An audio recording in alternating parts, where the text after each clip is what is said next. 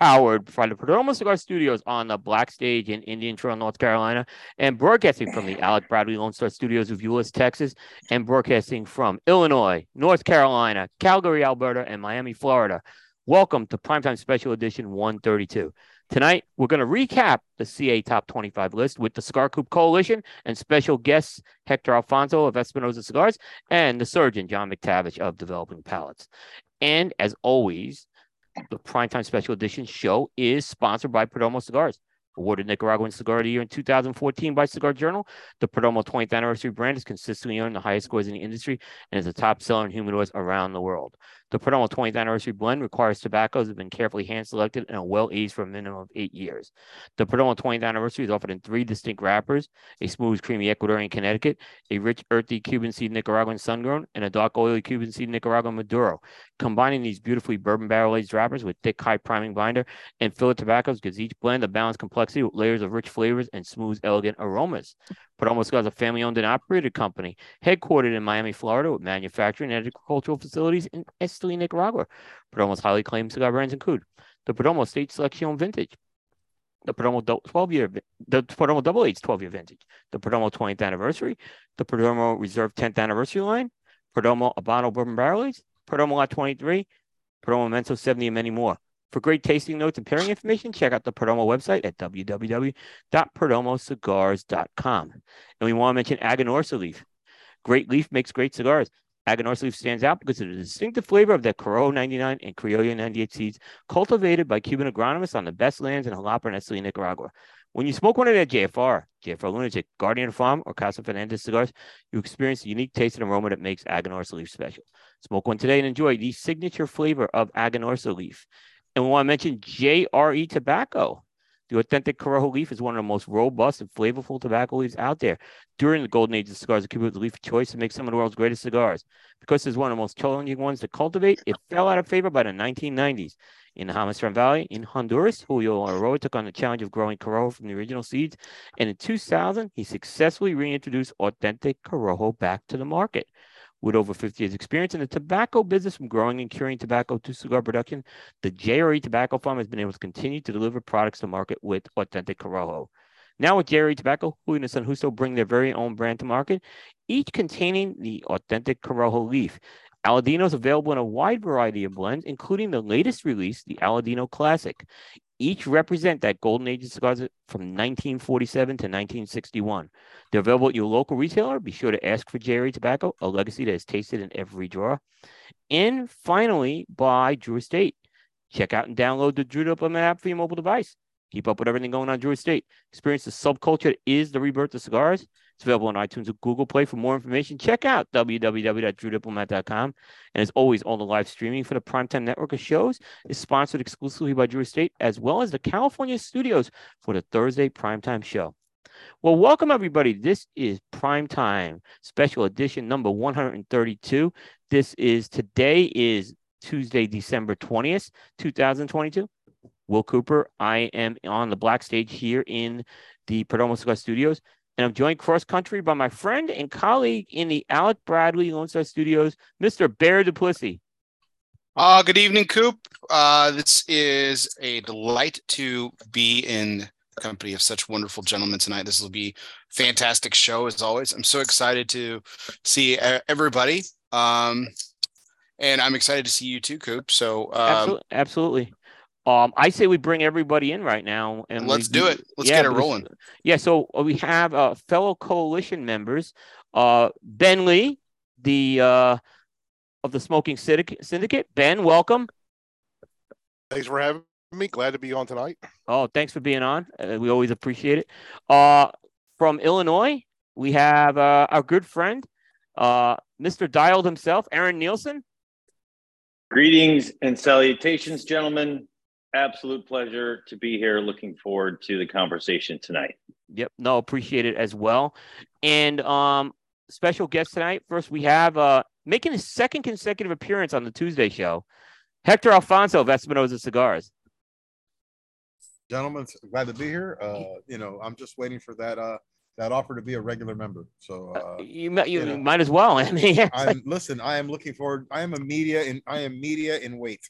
You, So, you know, absolutely, absolutely. No, we do appreciate you bringing your expertise to the table on these things. So and it's always great having you. So welcome, Hector. We appreciate it. thanks for having me, brother. Yep. And Hector is in Miami, Florida. What's the temperature there? I had to put on a sweater. It's 69. Oh, boy. Yeah. You guys are Sorry. dying down there. Sorry, guys. It's 69, and So- and it's a little nippy. So there's 100-degree difference where Hector is versus our good friend from Developing Palates, the cigar surgeon, John McTavish, who is in 33 below zero, Calgary, Alberta. There's an easy answer for that, William Cooper. What? Yeah, it's Mr. McTavish is pickled.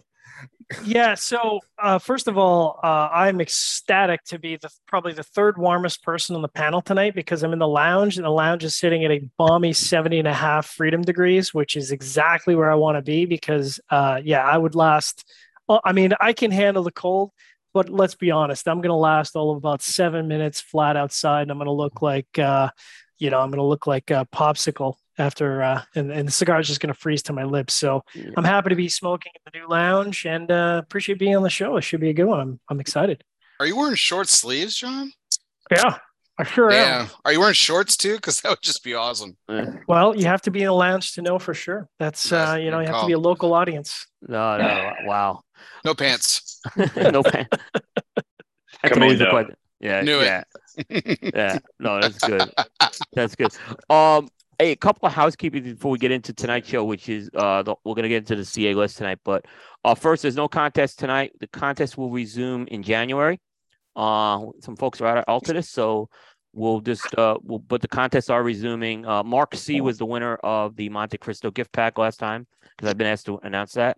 And then second, Barry, I know you have a hot take, but why don't we get the sense of what you're gonna smoke tonight? Sounds good. Are we just gonna skip over Aaron though?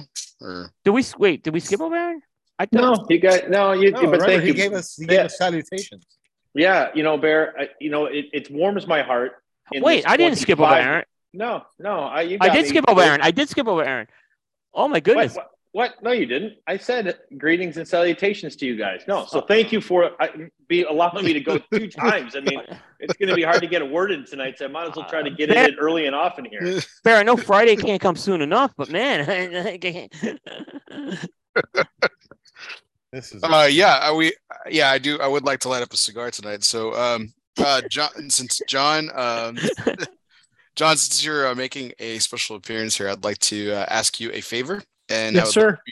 I would love for you to pick one of my first cigar for me. So depending on the one you pick, it might be the only one. We'll see what I mean here in a second. So I've got a pretty nice selection for you. Coop will notice the theme because he notices everything. So to start off, I have the Christoph Vengeance Perfecto. I know what it is already. I have the La Barba Ricochet. Oh, is that the perp? Soul? The Crew Mex's Soul, yeah. Yeah. And Robusto. I have a Warzone Rubito, thanks to our good friend Mr. Hector Alfonso. Ooh, that's a good size. The Alec and Bradley Double Broadleaf Robusto. I do like that. All right, now I don't know what the theme is. Well, the first two were a theme. The Romacraft Cro-Magnon Anthropology, which will come up later in tonight's discussion. And the pissed off Christoph, the extremely pissed off Christoph. You can see why. Man. So, I'm going to say go with La Barba because, they're all great cigars, but the La Barba at least gives you a shot of perhaps finishing that while you're still live and lighting up a second cigar. Good call. Which I assume number 2 should be the Rubito. That would be my pick. Cool. I will do that. I will follow that order. And just so folks know, the theme of Bear's first 2 cigars, I don't know if you want me to say it, Bear. That's fine. You can. They're former cigar of the years by El Fumar. Oh, yeah. Good choices. Yep. I didn't want to bring on the Espinosa Habano because the only ones I have are my boxes that are aging, and I really didn't want to crack them open. Aging Espinosas. How Cuban of us. So great. I'm a nerd about it. Yeah. This is our cigar. Please let it sit 2 years. All right, hey, let's go around the horn and see what everyone else is smoking. I'm gonna start with Aaron, so I don't forget him this time. Thanks. So you don't say I don't forget. Yeah. Yep. So I am smoking the Espinosa 10. not only because my good friend Hector's on the show, but also because I absolutely love this cigar. Yeah, absolutely. Ben, what do you got? Well, tonight I'm starting off with the Romeo Julieta Reserva Real Nicaragua in the Churchill size. Which we're going to talk about that. Which is we'll talk about it. I like that cigar, by the way. Yeah. Then the next one I have up here, I don't know if anybody can see this real well, but it's the Christoph Guardrail, otherwise known as, for me, the Zimbabwe. The best cigar that had Zimbabwe tobacco in it. Well, yeah. That's the only Maybe the only one. Everyone else is number 2 or less. Yes. That's all I got for now. I had a Espinosa Box Best Crema, but I don't know where it went. It was weird. It was here. You smoked it probably. Oh, that must be what it was. That's I'll I'll have to get some more somewhere. Pick one up at your local store. Yeah, I'll see, Gavin. All right. Speaking of Espinosa, let's go over to Hector. Hector, what do you got tonight? Because new news is good news. I am smoking the brand new Knuckle Sandwich Connecticut Short Churchill. Nice. Okay. A big surprise, by the way, that was coming out. Yeah, you've been talking to Stace, huh? He hasn't been watching. He hasn't been watching. In fairness, he hasn't been watching Prime Time. You said it on this show. It was coming out. He's too busy picking Cubans. Yeah. So it's and it's in our go-to size, which you know what it is. The Short Churchill. Yeah, Short Churchill. And started shipping yesterday. The 6 provinces come away. So I've got a couple of cigars. Nice. I know we're not going to do the baseball 3 hours show today. No, it depends. Yeah, no, it'll be the CA. It'll be the CA 4-hour show. Yeah. Worst case scenario, I have a Shaolin sitting there on ready reserve, as we say. Nice. Good cigar. All right. Nice. Oh, John, what do you got? Well, I started things off with a little Shorty Intemperance, the EC, because I don't get a lot of chance to smoke for myself, and I was like, that's a perfect green room cigar. And then on deck, which will be coming up short, I got the Warzone. I think I have a few Laranjas here, and I was looking for them before the show, and I could not find them. That would have been my pick. Oh, and also I have the 10 years, but we're holding those for review because the boss man. If he saw me smoking them on the show and not reviewing them, might revoke my. It's the CA show. He's not watching it. He's watching. Trust me. He'll be watching because he wants to say something about it. Oh, I'm sure he does. No. All right. So I'm going with the Espinosa Knuckle Sandwich Maduro. That's the cigar I thought should have been on the list this year, but I also have a Habano that's going to go next. So yeah, I'm with you. I'm with you on that. I'm Team Maduro. Yeah, we'll talk about that. But yeah, but wait, Habano's very good cigar too. So, but I'm more on board with the Maduro. I haven't smoked the Robusto a lot. I mean, I tend to go to the Toro, but I had some Robustos. And again, I'm holding my Toros there's a review coming up of that one, so I held those back as well. Glad I'm not the only one. Aaron and I on the other side of that, we prefer. I don't want to speak for you, Aaron, but we talked about this that we like the natural version better. I do. Habano. You can speak for me, and you're absolutely correct.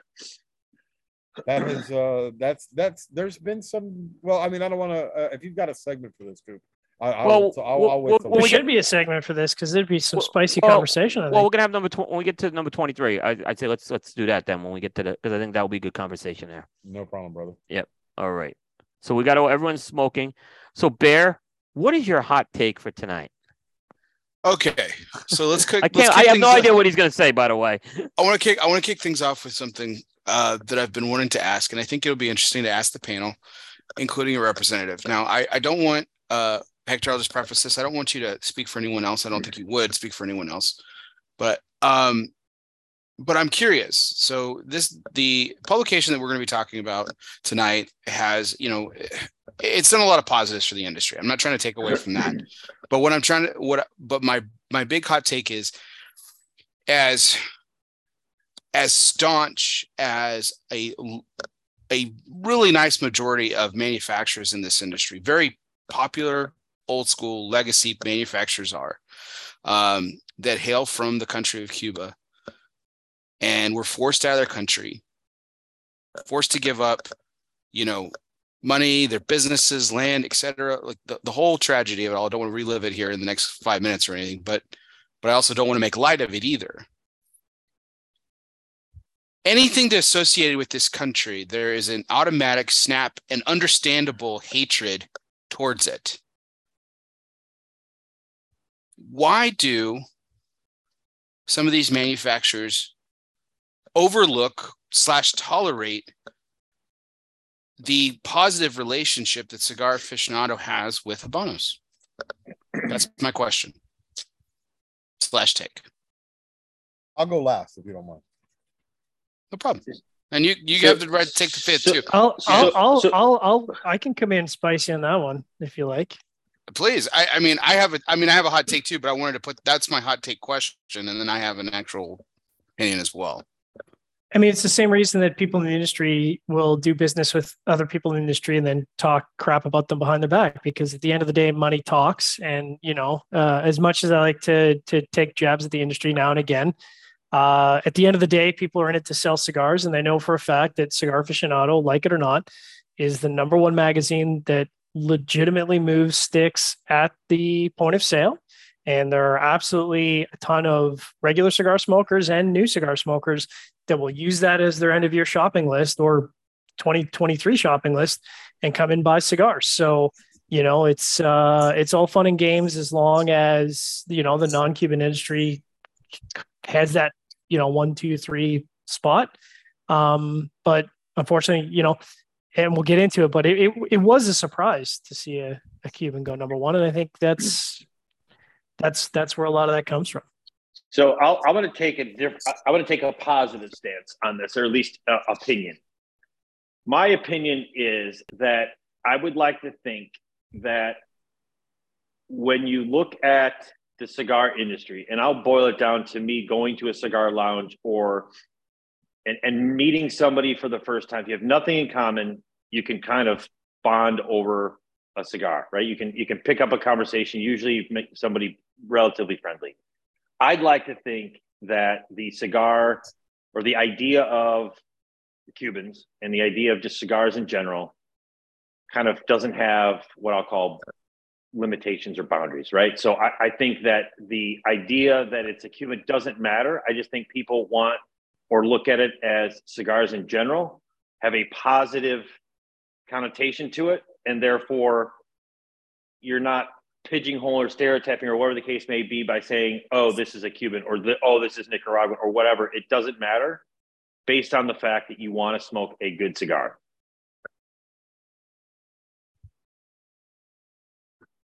I'm usually the idealist, Aaron. This is kind of refreshing for a change. Positive, Bear. Tis a season. Ben, Coop, Hector wanted to go last, so okay. Any thoughts, or you don't have to have thoughts. I'm just curious. I can go. The way I look at it like this. I don't agree with the politics of Cuba, but when it comes to like what we do in media, I've always said the only politics I'll talk about are the politics around cigars itself, right? So, and I know there's politics in Cuba. It's horrendous what goes on down there. But the people, when I spent time with the people down there, I couldn't believe how warm they were, and it was something where it was, it's a shame that they're under that oppression down there, but they are.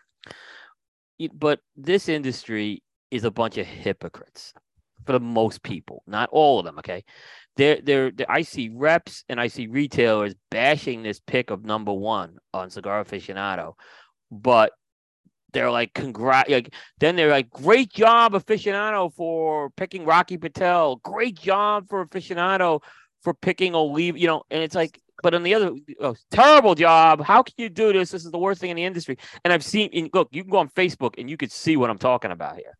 So sure. It's a very convenient thing that people have. And either you're all in with Cigar Aficionado or you're all out. I don't think there's an in-between. I don't think you could sit there and say there's an in-between. I could say, all right, that I'm into a point because, we compete with them. They own this list is the one they own.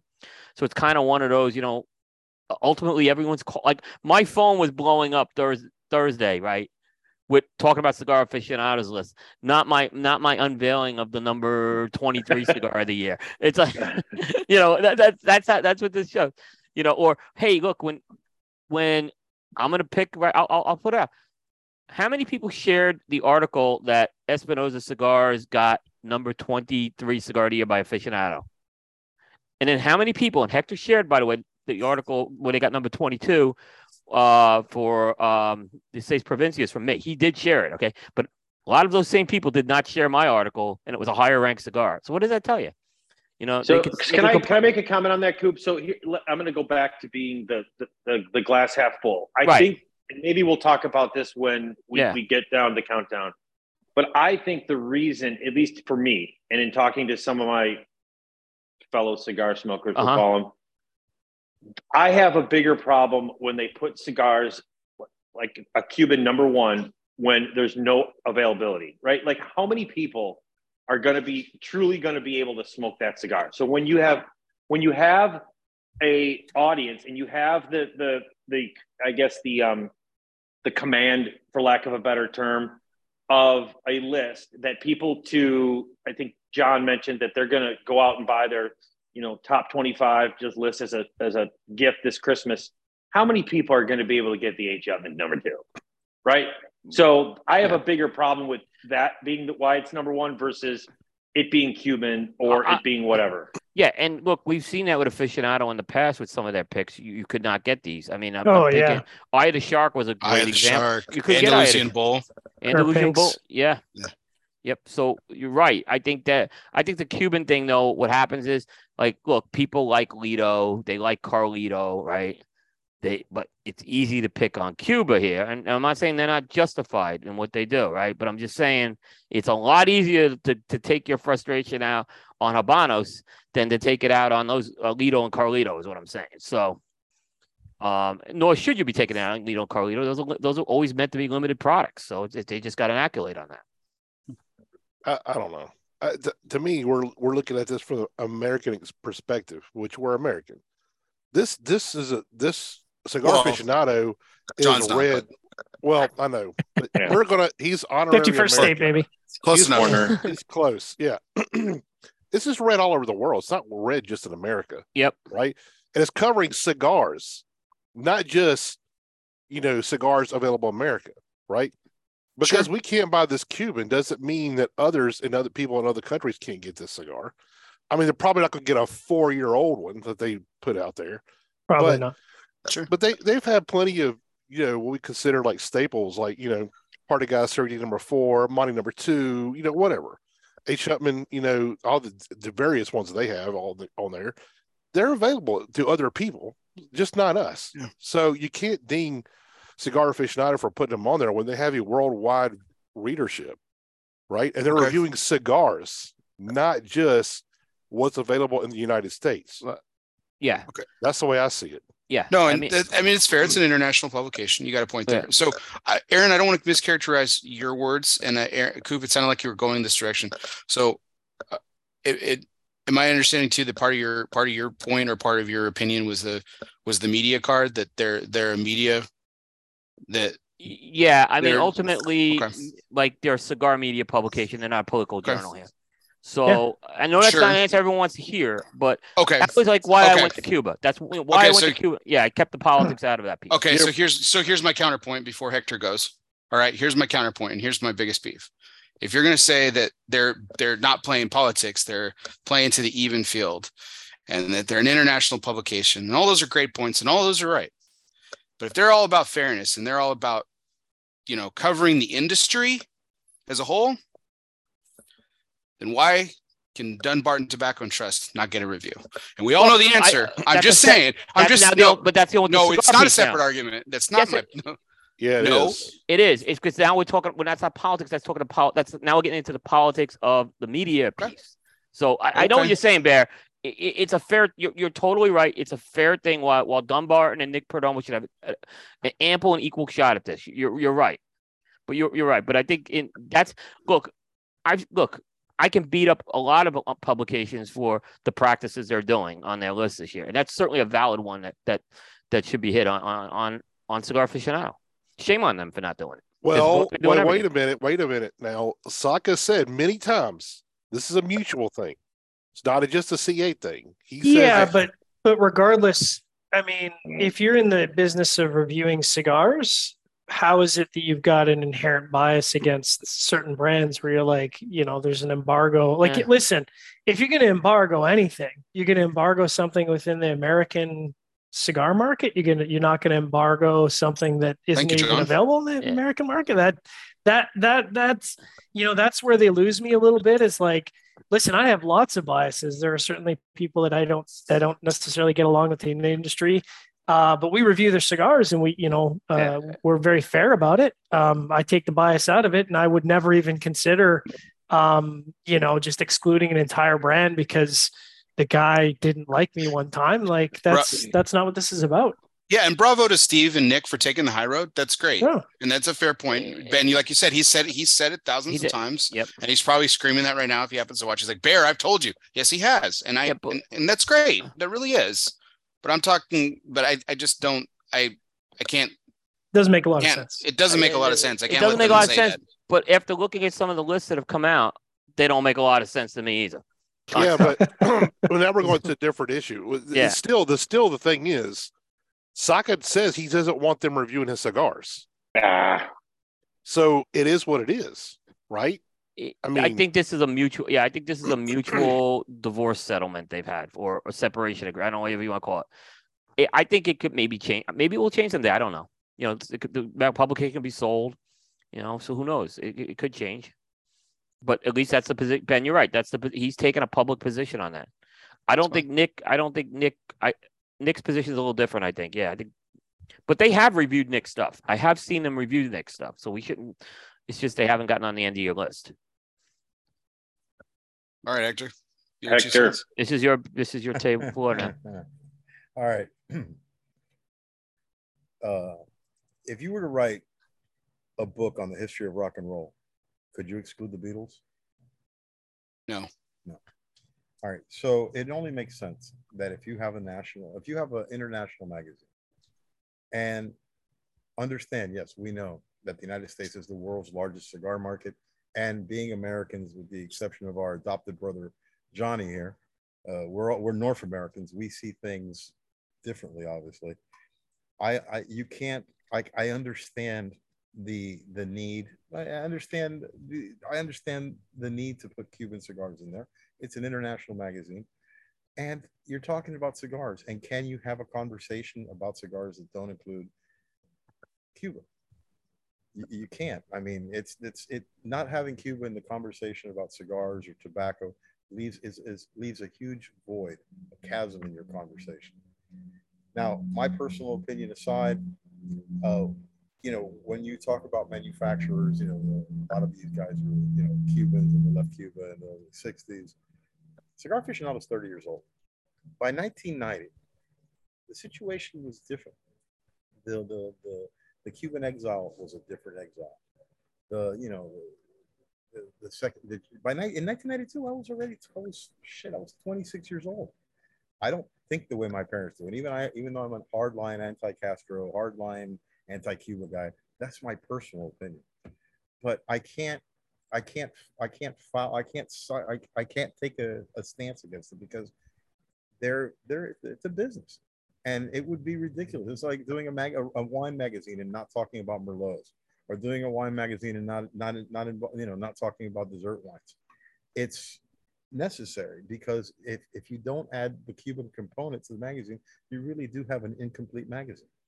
I don't hear the complaints when they're European magazines and they have Cubans in there. Oh, good point. Good point. It's just because we're here. Now, and here's another reason. You can't blame Cigar Aficionado because Cigar Aficionado got something that nobody got when it comes to Cuba. They got access. Big time access. They have access. When you have access to the hermit kingdom in our hemisphere, the forbidden fruit. Right. It would be ridiculous for you to not take advantage of it. Did I have issues with the interview? Of course, but that's me as a personal citizen. We had a show not too long ago, maybe a couple of years ago, and we talked about Cuba and travel to Cuba. Yep. And I said, listen, my biggest problem with travel to Cuba was Cubans going back to Cuba. That was my biggest problem. Cubans who left Cuba, who were kicked out of there, who, you know, who had everything taken, and then were going back. I had a bigger issue with that. I never had a problem with Americans going back to Cuba because it's not an American issue. It's not an American citizen issue. It's an issue for Cuban Americans. Americans love that. Americans love time machines. How often do you get to go in a time machine? Because this is the only one that I know of. You can hop on a plane in Miami, be in Cuba in 90 minutes, and you're driving around in a 54 Mercury. You know, and you're seeing buildings that, you know, you're seeing buildings on the verge of collapse or whatever. And if you find some kind of romanticism in it, that's fine. But it's not personal for you. So I don't have an issue with American. What are Americans? And when I can say Americans, I'm an American. I don't play that Cuban American bullshit. I was born in the United States. I served my country. I'm an American. Americans love to go back in time. Americans love to explore. Americans want to see things that, you know, that they never got a chance to see. That's what we do. That's what we are. So I can't, you know, I can't hold it. I can't hold it against them. And listen, it's business. I think it would be if we could sit here easily and turn the table on this conversation and said, well, let's use ABC magazine. Well, any other magazine. Well, they don't talk about Cubans. I mean, how can you have a conversation about tobacco and not include Cuba? You have access. You have access, unlimited, unfettered, unheard of access. Unheard of. Unheard of. They took advantage of it. It's been good for their magazine. It's been good for business. And let's not forget that in 1992, there was nothing. You know, say what you want about them and how you feel, and we're going to talk about the list and things to do. They are, when we look back in 25 years, and we look, and especially you guys who are media guys, you have to, you know, they're the Kurt Floods of this industry. You know, they were the first guys. They were the first guys there. They were, you know, the magazines and took something that was a hobby and took it to the next level. They did. So you have to give them. I give them a lot of credit, Hector. I'm not trying to take away what and they've as done for for as for this thing with Steve and Mr. Perdomo, I don't know anything about that. But listen, remember we always talk about the three sides of things. I'm sure that everybody has a side here, and at the end of the day, you know, Steve is making incredible cigars that are being reviewed by aliens in other universes and are getting number ones. I mean, Steve doesn't need any help. Steve is doing great. Steve's a wealth of information. He makes great cigars, and if you didn't know it, he's gonna let you know about it. And once you smoke it, you're gonna agree with it. And as for Nick Perdomo, who I don't know personally, but I know that I see him in plenty of stores, so obviously his cigar does very well as well, and he has a following. And you know, maybe they don't need it. You know, it's just one of those things. Yeah. You know, we're fans. We're on our chat all the time, and we talk about 1,000 different things. And at the end of the day, you know, nothing is perfect. It's not a perfect world, but I think you can't blame them for the access. You can't blame them for doing what they've done and promoting, talking about tobacco and talking about, you know, some of the greatest tobacco in the world. You know, you have to put your personal feelings aside. And this is coming from a guy that you guys know me very well, you know, but I have to be man enough to say, listen, I can see the other side of the story. Sure. Here, let me ask you a question here. So don't name names here. I don't want you to name names. Is there a company that you would not put on El Oso Fumar Takes? Is there a company that I would not put on El Oso Fumar Takes? Right. At this time, is there a company? No. If they qualified based on my criteria. Okay. So yeah, I mean, because I've had a couple of dust ups with some companies too. But I mean, I have too, but if they qualify with the criteria, then I have. Yeah. I mean, that's the same thing I would go with too. Yeah. So I mean, that's what I'm just saying too is, you know, as long as, you know, if that meets their criteria to cover the international market too, we have to do that. Now, again, sometimes personal dust ups do affect things, you know, like, so if someone, my list is just as subjective as anybody else. But I mean, but look, so there's certain like personal, you know, I'm thinking, you know, I'm thinking like the person who, like, well, I'm not going to name specifics, but you know, like no shows or something like that, and then you Sure. probably say, well, if someone doesn't show up for a show, you're not going to put them on because it's a risk next time. You know what I'm saying? Listen, you But so guys those can't are, afford. You can't but afford that to be doesn't mean I petty. won't put their cigar on the list. And I think that was my next part of that. Yeah. You can't afford to be petty. Somebody's petty Yeah. with you. You can't afford to be petty. You can't be able to be petty. And You I'm can't not, do it. I am You not have a to- high road guy. I think the Yeah. high road is for Yeah. fairy tales and monorails. Yeah, I've pissed But, a you lot of know- people off too. So I but- mean, it's If but I had somebody- my own media site, it'd be like 12. Yeah. It'd be like 12 companies only. Yeah. Yeah. Everybody else pissed me off. They're Yeah. out of here. Well, I appreciate you, Coop. Let me. No, let me I start- think it was a good idea. It was a good startup. Kick the hornet's nest a little bit. and Yeah, kinda no, I get think us it was a good start. So guys, we're gonna go through the top 25, and I just wanted to put up a couple of pieces of background information before we start going. We're gonna go reverse order of the list, and I want to bring up a point that Jordan Gutmerson brought up on his show on Friday night on this list, and it was actually something that made me rethink this quite a bit when I did. So I'm gonna put up a list of companies and kind of, if you've seen this show before, you've seen this, I call it the bracketology thing. And let me pull it up. All right. So if you look at this first column, these are we didn't do a preview show this year because they moved the date up and there was no time to do this. So that's why we didn't do a preview show. But knowing the preview show, there are these what I've called these lock spots, and there's a list of 15 companies on there. This year I added Tatuaje to the list. We used to be 14, but I added Tatuaje as the 15th company. They've been on a lot of consecutive years. I'll talk about what's in red in a second because that's related to what Jordan talked about. So that's 15, and guess what? All 15 of those companies landed on the list. You could put these 15 companies down. You could figure out who's getting 15 of the slots every year. We could miss with the cigar, but not the brand. Then there's a list of small companies. I put 8 of them. I'm actually tempted to drop Aganorsa Leaf down because they haven't made a list in a few years, but I kept them on for now. And if you look at these 8 companies, the ones in blue are the ones that landed on this year's list. So you had 21 slots of the lock slots and strong contenders taken right away. And that left only 4 slots for outsiders. One of them actually went to Cuba. Cubans have normally had 3 cigars on the list. This year, I think it's the first time in a while they had 4.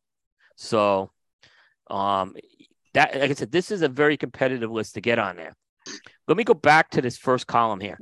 So Jordan came up with this theory. And when he said it, I probably should have known it, but I didn't realize it till he said it. What are all like these companies, right? These are all companies that, with the exception of my father and Tatuaje that are in red, these were like from the 90s boom for the most part. These are companies that Aficionado was dealing with when they first started going into publication. Yeah, they're longest standing relationships. The longest standing relationships. All right. My father and Tatuaje came after 2003. That's why I put them later, even though they were known. Some could say EP Carrillo, but EP Carrillo had, he had his, he didn't have EPC. He had El Cordito back then. Mm-hmm. So it's been very hard for anyone on the right side to push into this club. I mean, the only 2 that I've seen in the last 20 years do it are my father and Tatuaje. I think Illusione's tried. I think JC Newman just quite hasn't gotten there yet. Plasencia may get there. Espinosa, I know you guys are trying.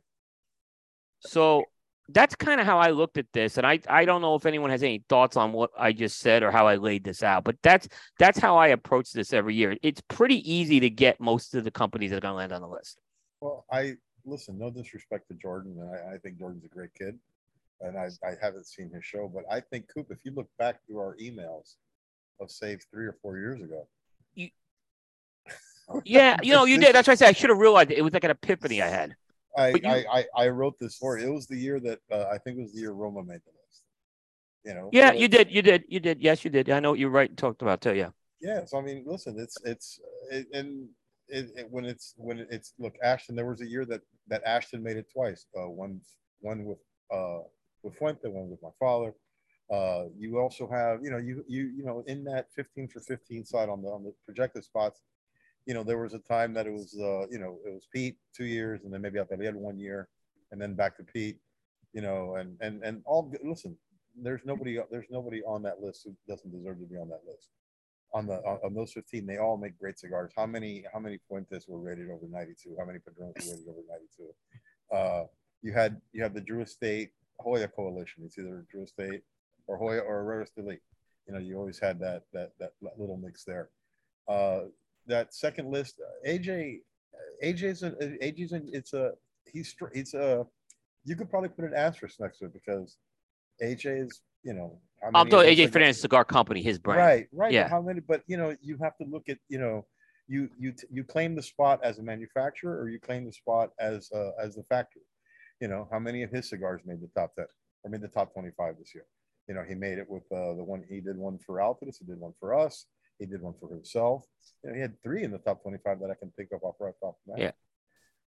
Yeah, and building on that, Hector, I would actually say at this point, based on the last couple of years, I think you can probably move AJ into the lock spot, either, as you say, as a manufacturer or as a brand owner.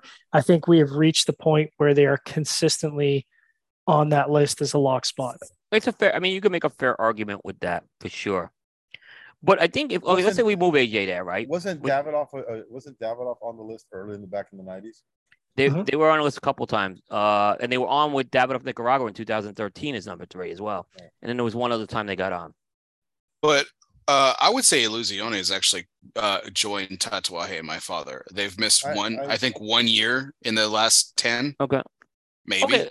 So if we add those in, now you're up to 17, and these slots get more and more limited, right? Sure. And here's the thing. You can go with those 17 companies, right? And you could easily find a cigar, okay? That's a cigar that would be a top 25. Like you could find a great cigar from all these companies, smoke it, and guess what? It could get a 93 rating. It can qualify for the list and get in the top 25.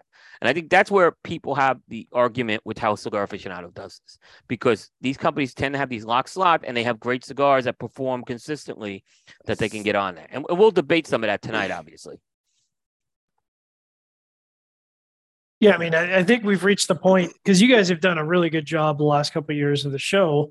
And, to people talking about, like, you've all as a panel consistently locked down the manufacturers repeatedly in the slot, and in many cases, the actual positioning in the slot. And I think that the only surprise, I think, at the end of the year for me is if one of those locked spots actually were to miss. That would be the only kind of shock for me, is if one of those mainstay companies actually got excluded. That might create as much or even more drama than a Habano cigar placing high in the list. Oh yeah. I mean, I remember for having 4 Habanos this year.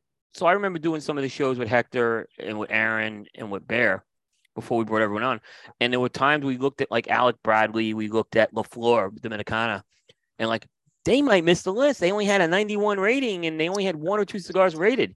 And I said, no way did these companies miss the list. And guess what? They were on the list, is what I'm saying. Well, I remember last year, my father came up last year, and Hector, you call it, you're like, there is no way. And the judge ended up going on there. And Hector was like, guys, there's no way my father is missing the list. And so, I don't know, we'll debate it. Do I have a problem? How do I put this? I think by having locked spots, right? And this is but Aaron, let me get. We don't know. We're assuming this, right? So we don't want to. Well, yeah. Well, okay. I mean, what do you got enough to go out? There's no need to assume anymore, Coop. I mean, come on. What are you assuming? I mean, they're all every year. It's the same ones, and that's where. And we'll probably get into this, but that is where I have the biggest problem because. Yes, you can say that they're deserving in terms of did they put out a top 25 worthy cigar in terms of was it good? Okay, sure, you can make an argument for a lot of cigars. My problem is that I don't necessarily feel like locking them in. Then what you end up doing is excluding ones that were superior to something that was quote unquote locked. To me, it's not you call it a tournament, Coop. I mean, I guess it is, but it's a tournament amongst 20, 30 manufacturers. That's what it is. So Aaron, here's the thing. Let's go with Padron as a great example, which is something that hasn't scored very high on Cigar Aficionado. If they just went and reviewed Padron Damaso, I'm talking about here. which Yeah. the Damaso hasn't scored as high as the other Padrones. So let's say the only Padrones they reviewed over the past year are Damasos, right? Mhm. I think they're gonna have a tougher they're gonna have a tougher time getting on the list, than for the blind taste panel than a Padrone 1926. Well, Yeah. Okay, I don't disagree with that. However, they never put themselves in that position. They end up they end up reviewing Yep. enough samples of said locked Yep. companies, manufacturers, Yep. that they'll They get got- somebody on the list. Yeah. They got close. They got close 2 years ago with La Florida Dominicana. They had 2 qualifying cigars, and one of them made it. so And they were both low too. They were So I both- wanna- Yeah, I remember. wanna- That's what I was saying. We had a big talk on that one. I remember it was Lancero that got on. I think it was. I want to build on this because this is a really good segue to the fact that now that you've got a lock spot, and Padron is the one that's I'm an analytical guy. I deal with data. So in total, there were 16 cigars that actually scored in the reviews 94 and above, 3 of which technically not eligible because they've been on the top 25 list. So you have to consider the fact that if that cigar is previously placed in the top 25, it is automatically excluded, whether that's official or unofficial. It is automatically excluded from replacing. And Padron this year actually had 3 cigars that were in contention. So it's one of those things where you could argue, certainly make a strong argument that there's a 97 rated Padron 1964 anniversary. There was a 95 rated 94 rated Padron Series 1926, and there was also the 94 rated Padron 1964 Principe, which ultimately made it. But there were 3 cigars from Padron that were eligible, but unfortunately, there's only 1 slot available for Padron. So those other 2, once that 1 cigar makes it, those other 2 cigars, they're not going to make that list because that slot is taken up. Okay, hold on. Say that 1 point. There 1 point one more time. If a cigar makes the top 25, you're saying they're ineligible for replacement. Correct. That's Then been kind of the what- unofficial thing we've seen. That's unofficially. That's how it's always Unofficial. been. It's not. That's not a rule. But we've never Okay. seen the number 1 cigar. Vitola. So you're talking By about Vitola. 2015 when Le Bijou 1922 gets number 1 2 years after it was number 5. Right. So That's it's an exception to what you're saying. that is an exception. So Okay. so as soon as the Padron 964 anniversary series torpedo rated 97, when I was compiling my list, and thank you for prompting me into doing that, Hector, I knew that regardless of the fact that it scored a 97, which was the second highest rated cigar all year from Cigar Aficionado, that there was no way that cigar was going to make the list, despite the fact that it scored a 97, which and we'll get into it, but the argument there would be, are you telling me that you smoked a Padron 1964 torpedo, it scored a 97, and then when you re-smoked it, that score was lower than 92 points? There is no way. There is absolutely no way that anyone who has a palate would have scored the Padron, who was previously a 97, below a 92. So the only thing that makes sense in that situation is because it's previously placed, that Vitola, it's no longer eligible. At least So for that that was year. good. At least At least for that Well, year. yeah, and that we'll get into more. It's a great topic, John, because this is what when I looked at you can filter, you can go by the ratings, and all of a sudden you see 96s and 97s on there, and then they don't appear on the top 25.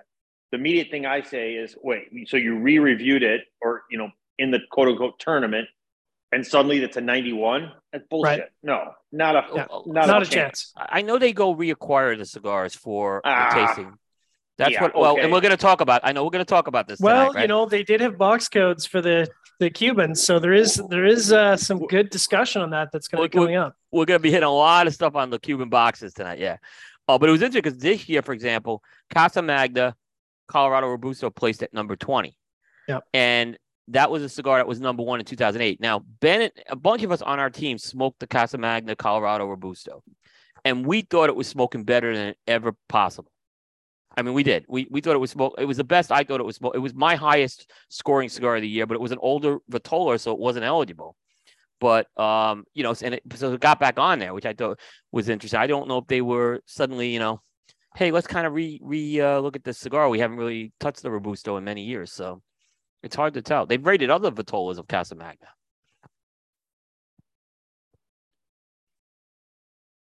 Yeah, I don't think there's a single person in, like, all fairness aside, I don't think there's a single person, brand owner, manufacturer on the non-Cuban side who would have smoked an anniversary torpedo, rated a 97, and then re-smoked it and said, you know what? These Padrones are just not consistent. Bad Literally, draw, no bad one draw. in the industry has ever, in the history of the industry, regardless of their relationship with drone, has ever said that. I mean, never happened. Damn, man. You know that. That draw is no good. The draw is bad enough. That is wrapper is just man. It's just This using cigar- That low grade Opus- wrapper. that That's no Opus good. X is no. That Opus X is no good. You know? Just too I mean, consistent. how are we looking at this list here without Opus Yeah. X on the list? That was another fascinating. That was That a was surprise. I was waiting for Ben to start getting maybe at one point when it comes up some snubs. I'm looking down the list of cigars that were in that 95, 96 range, and I'm coming across the Opus, and I'm thinking Ben is gonna just I'm lose waiting it. to see. Yeah. He's gonna, like, seriously. What, the Opus all of a sudden got bad? Come on. And go ahead, Ben. I think Ben was going to say something. Oh, I was just going to say too. I mean, if you look at the list overall, like we always talk about, there's absolutely no chance in hell, like, that a boutique brand is going to make it into this list. It's impossible. We just Very, showed very it. hard. We just showed Very, there's very only a hard. few. There's only a few slots. Yeah. Well, that's my point. But if you look at the list, all the cigars that they rate are cigars that will be mostly available in any decent cigar shop, right? Yep. You could go in pretty much any cigar shop. You're going to find a majority of these cigars in there. Boutiques, they're all hit and miss. The odds are you're not going to find most of them anywhere. So to me, this list not only is about the ratings that they put in, whether they're reviewing, they're also reviewing stuff that are predominantly available in most cigar shops. Except for their number one cigar. Yeah, worldwide, right? But And I think that played into the Cohiba 55, which we're going to talk to tonight. And they did play it into it. They did something very different that they never did before, and we'll talk about that because that wasn't available.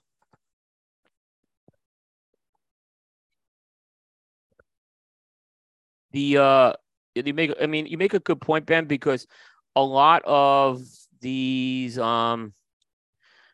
there's not a lot of one and done cigars that make the list. I can think of a few that have in over the years, but for the most part, there's some that are regularly available, and then there's some that come out periodically. I'm thinking like Eye of the Shark's a good example of that, but they do come back out again. Well, how about the Padilla that made it last year? What was the 50th or whatever? I mean, that's not widely available. That's not coming back.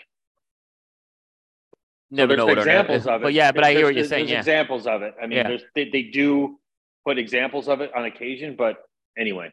yeah, that is. All right. So, guys, are you ready to get into the top 25 at this point? Or Let's wait, do it. I had one more comment I wanted to make on this. Before, and this is a question beforehand. We've talked a lot about 2022, and I'm not going to speak for everyone on the panel, but some of us have talked about this has been a bit of a down year. And I'm wondering if this list reflected the fact that there just wasn't a lot of new blood that was ready to energize this list this year. Now, obviously, Hector and Espinosa had a new cigar on there, but there wasn't a lot of that this year. And I'm wondering if that's a reflection on just the state of what we're seeing. And they just went back, all right, we're going to put ones in there, tried and true. So can I, number one, and I'm going to credit Bear for, we were going back and forth, and I started the text chain amongst us, and I said this list, in my memory, was the worst list I can remember in a bunch of years. And Bear said, and I hope I'm not stealing your thunder here, Bear, but since 2015. So to your point, Coop, okay, we've all talked about this potentially being a down year, and if that's the case, wouldn't this been a great opportunity for them to go outside the box a little bit versus going back and putting the brick house on again? Are you fucking kidding me? I'm sorry.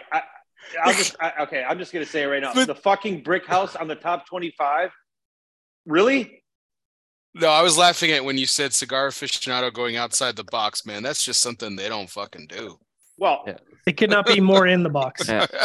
I know. Well, but you could pull that list. You could pull, instead of the locks, I get it, but you could have pulled maybe some of the over to the left column is the where I was going with it. I mean, that's probably the most out of the box they're going to get, but come on. Well, let me, so to Coop's question, so let me ask this. How many years did it take the Wise Man Maduro, which was the darling of all the boutique cigar reviewers out there for not just 1 year, but like 2 years? How many years did it take the Wise Man Maduro to break into the Cigar Aficionado list? 2, 1, 2, 2. 2. So, and those were pretty good years. There was a lot of different new products on the market, and it still took a cigar that like was making repeated rounds in the cigar industry for lists, and it still took the publication that many years for them to actually review it and put it on the list. So I don't know that it's necessarily a factor of sort of what cigars are available that year. I think it's agnostic as far as that. I mean, if you look at Tatuaje's put out a ton of new product this year. And, if there ever was a year where one of the sort of non-mainstay Tatuajes would make the list, this would probably be the year. But it didn't because, again, to your point, there's locked spots. There's only a certain amount of spots available. The Capa Especial is the one that made it. None of the other Tatuajes made it. And maybe one of those will make it next year. But I don't think that's a measure of, quote unquote, a down year. It's because it's just a factor of how they review cigars and what cigars get reviewed throughout the year. And I mean, you can also look at the list. You can also see what they reviewed before the top 25 list comes out. They simply didn't review those cigars. So there's not even a question of eligibility. They weren't even in contention. So it's kind of a non-factor. Let me throw a monkey wrench in there for you guys. And this is a conversation that me and Johnny had last Saturday. This is and it pains me to say this. Maybe this is just a great year for Cuba. Johnny, how many cigars? Yeah. Johnny, I mean, and for you guys who weren't on that chat with me and him, he was beside himself. He's like, 7. No, wait, 8. Wait, 9 different Cuban blends made high over scores. 90. Yeah. High scores. Okay. I mean, listen, could it be that they just had a banner year? And how many people smoked those cigars? In fairness, who were criticizing it? Probably very few. Listen, you guys know my feeling on Cuban cigars. Right. I don't smoke them. However, because I'm human, somebody brought me a number 2 the other day, and I smoked it. I put a picture of it in the chat. It was delicious. It pained me to say. I'm sure that my grandfather was rolling over in his grave somewhere, but they had a monster year. John, you more than anybody can attest to this. Did they not have a monster year? Yeah, so I've got charts and flow charts and spreadsheets. So there were 20 Cuban cigars that scored 93 and above for this year, which is it's a astronomical huge number. Like I don't even think that might even be double from previous years, but that's a huge number. Technically, 3 of those are eligible, not eligible, pardon me, because they'd already placed. And of those 20, 17 were eligible and 4 of the 17 made it. So that actually is a very small number when you compare to the fact that there are actually 16 cigars in the non-Cuban market that were 94 and above. And of those, only 13 were eligible, and only 4 of 13 made it that scored originally 94 and above. So, despite the fact that they had more cigars on average that rated higher, their percentage of cigars that made the list was actually lower as a country, which was, not entirely unexpected. But if you were basing it on score alone, you could say that Cubans got shafted based on the number of Cubans that scored extremely high this year. What did you tell me? 7 different lines were eligible? Oh, it was insane. Yeah. Guava, licenciados that nobody, everybody knows the 4 or 5. Dorsey, Ramon Eones, Por Larnaga, Jose Lopez. I mean, everybody knows Partagas and the and H. Upman and Cohiba. There was no Partagas of Monte Cristo on this list. But you had everything else. Every other Cuban cigar did help. Can you imagine what the conversation would be if they had put 6 cigars on the list or 7? It'll be yeah. And you could have made an argument based on how they assessed during the year. Of course, that's my point. I think maybe it's not so. Maybe it's a combination of they just didn't get around to smoking a lot of cigars, or maybe they couldn't get another box. Like it's hard to say. But Could you- the Cubans fared well. I mean, Could they you fared picture if well. Saka had like 3 cigars above a 97 on someone's list and like only one of them makes the list? Right. People be going crazy. Like, well, why is and so He would unleash the army. the army would be mobilized ready before that. Yeah. The faithful would have their pitchforks ready. I'll be honest, I'm a little surprised considering you almost can't get Cubans anywhere right now unless you're in Hong Kong or something. Yep. Or Miami. Oh man. Or Miami. Or Canada. Oh, Got to pay to pay. Canada. Got to pay to play, baby. As long as Yeah. you got those American dollars and you're willing to part with a lot of them. Are you sure Your that's hands on Cuban? it. It's got a plain wrapper on it. Don't worry, it's Cuban, buddy. Just peel the wrapper off. It's plain close one packaging. eye. It's Cuban though. It's Yeah. It's Cuban. fine. It's fine. Like I do smoke a lot of Cubans, but I haven't the past few years it's drastically dropped because Harder to get. Yeah. they're just impossible to get. Yeah. And I don't live in Hong Kong or Singapore. or none of that. I can tell you from a direct source. The number 2 H Upman number 2 was $260 for a box of 20. The Mhm. day before it became number 1. Then it went up to $325. It went But- up to $325. Sounds about right. By the way, that cigar scored a 96 during what I call the regular season, the review cycle. Well, Normally you sure. see- It was normally you see- 2018. Of course it did. Normally you see 96s. We're gonna get that. Normally you see 96s reserved for the top 25 when they resmoke these things because the numbers are higher for the top 25. So that was an unheard of score for during the year. Yeah. That's why it wasn't a total surprise. I kept saying it was not going to be the Cohiba. I was convinced it wasn't. You did say that. Yeah. I said, yeah. I was even say, save this page. It's not going to be the Cohiba. But I wasn't. To be honest, was I 100% sure on the H Upman number 2? No, I wasn't 100% sure. I did have on my unofficial list. I did have the Cohiba 55 based on score and based on Habanos pushing that brand. Yeah. I had that as a lock, and I also had the Trinidad because again, it's kind of one of their quote unquote marquee brands, and it scored really well. And I was like, well, the two brands that sort of represent Habanos right now that Habanos wants put forward are those two brands. So I don't see those making the list or missing the list. And of those, only the Cohiba made it, and kind of just barely if you look at the rankings. How much is that 55 again? 300 Dude, euros. Is for the box? 100 euros. It's 300 100 euros a cigar. A cigar. A cigar. I thought it was 300 euros a cigar for the 55. It's 300. Well, 300. Well, that's what I read. It's 300. depends who you talk to. That's a lot of money, baby. That's a lot of money. That's a lot of cheddar, yo. Yeah. That's a lot of cheddar, yo. Yeah. And at the end of the day, and we're not going to talk about it, but I mean, you talk value proposition. Listen, Cohiba 55 is a fine cigar, but if I could smoke, I don't know what the price tag is on those 64 anniversary torpedoes, but I'm pretty sure I could buy 4 of those for one Cohiba 55. And with no disrespect to Cohiba, Johnny's going to do the math on that and say, I'm pretty sure I'm going to be smoking the 4 Padron 1964s. That's some easy math. That's an ROI right there. That's some ROI. Well, I had this conversation with my friends, and I do it in the group chat too. My barometer is always I think, Hector, maybe your favorite cigar. I don't want to put words in your mouth, or one of your favorites, the 26 number 9, right? I can get it for cigar. Yeah, I can get it for, let's just say $20 or whatever thereabouts.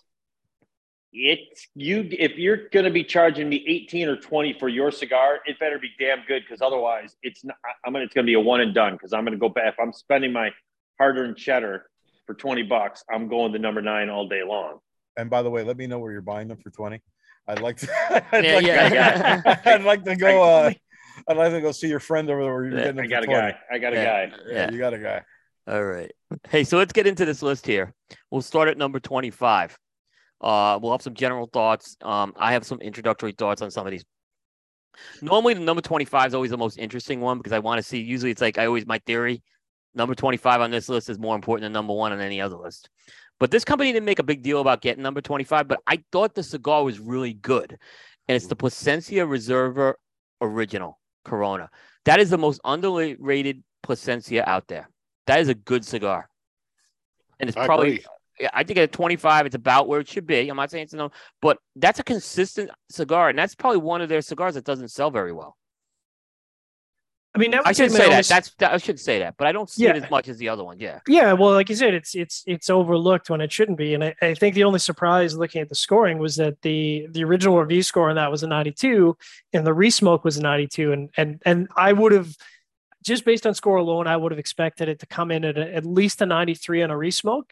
So I was actually surprised that it placed that low on the sheet, because I think Plasencia makes fantastic cigars. Yeah. And to only get a 92 on a resmoke, that to me was a surprise. I was not expecting that. This is the line they promote the least. I think it was the old Organica line. They rebranded it. But like I said, I thought it was a solid pick, a safe pick. But, Plasencia is a company. If they're not getting top 10, I don't think they're very interested in the list. Yeah, this is a cigar I enjoy a lot. Yeah, I love Plasencia stuff. Mm-hmm. And this is one that I know when I go to it, I'm going to get a really good, satisfying every smoke. time. Every time, yeah. Yeah. So it didn't surprise me to see it, but I thought it would be maybe another Plasencia. But this is a solid pick. I think I had on the list. I had predicted the Plasencia. Yeah, same. It's and that's been a more flashier release, and it's done well. Yeah. But for personal smoke, it's the Alma Fuerte or the Alma or the Fuego. That's my personal I'm very good friends with Javi, and I respect the brand and the tobacco, but for me, it's the black and the red, buddy. I was glad that this one landed on it, though. It gives this line a little more credibility, which I think it's been highly underrated. People, if you haven't smoked this one, give this one a shot. I think you're gonna be really surprised. And I think it's got a good price point too for Plasencia. I think it's under $10, $8.24 for the Corona. So yeah, it's about, you're looking close at that $10 point. It's one of their, I guess you could call it value, but it's one of the value scores. I mean, look, an Alma Fuerte is going to run you about $20, right? So I mean, it's a pretty good value. Yeah, this is a really good value pick. I probably would have put something like that on there first. But another shameless plug right there. It's hey, thank you. Good is good. That's what I'm saying. Yeah, 100%. Yeah, dialed. Yeah. That is dialed right there. There you go. It gets the dialed rating. Absolutely. All right. Yeah. All right, going to number 24. So I have something to say on this. This was the La Gloria Cubana Classic Glorious. So I have an article coming out next week, my top stories of the cigar year. STG this year, which is what La Gloria Cubana is a brand under there, they had 59 new releases this year. Forged, by the way. Forged. What? Busy. Yeah, it's under Fords, but I counted Fords in general together. Okay. I counted STG, yeah. 59 new releases in a massive portfolio already. And this is the cigar that was, and STG's one of those lock spots. This is the one they gave it to. I didn't see it. It's a size I haven't smoked. It's a 5.5 by 43. I can't say I smoked it. La Gloria Cubana, nice line. I was surprised with everything they came out with. They couldn't get one of those new cigars on the list. We know Ben was really hoping the CAO Vision would make it. So yeah, it was 26. We know Justin was secretly rooting for Diesel too, but I don't think Diesel qualified. If the CAO showed up on this list, this would be a really short fucking show. Look, I think Ben's turning tables over.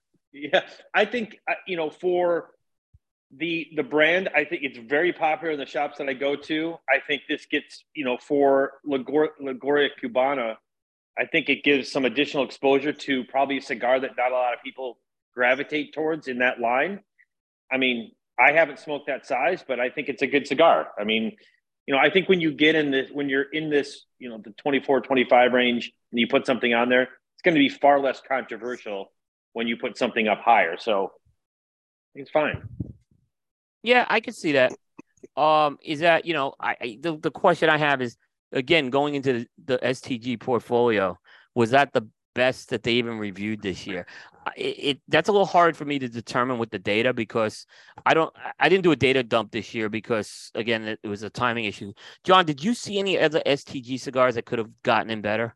I had nothing else on my radar. So, but that said, that one did come, like, to your point, I wouldn't have expected, no disrespect to La Gloria, but that's not of their portfolio. That's not the cigar I would have expected them to prioritize on the review list. So I was kind of surprised based on the releases from last year and the releases from this year.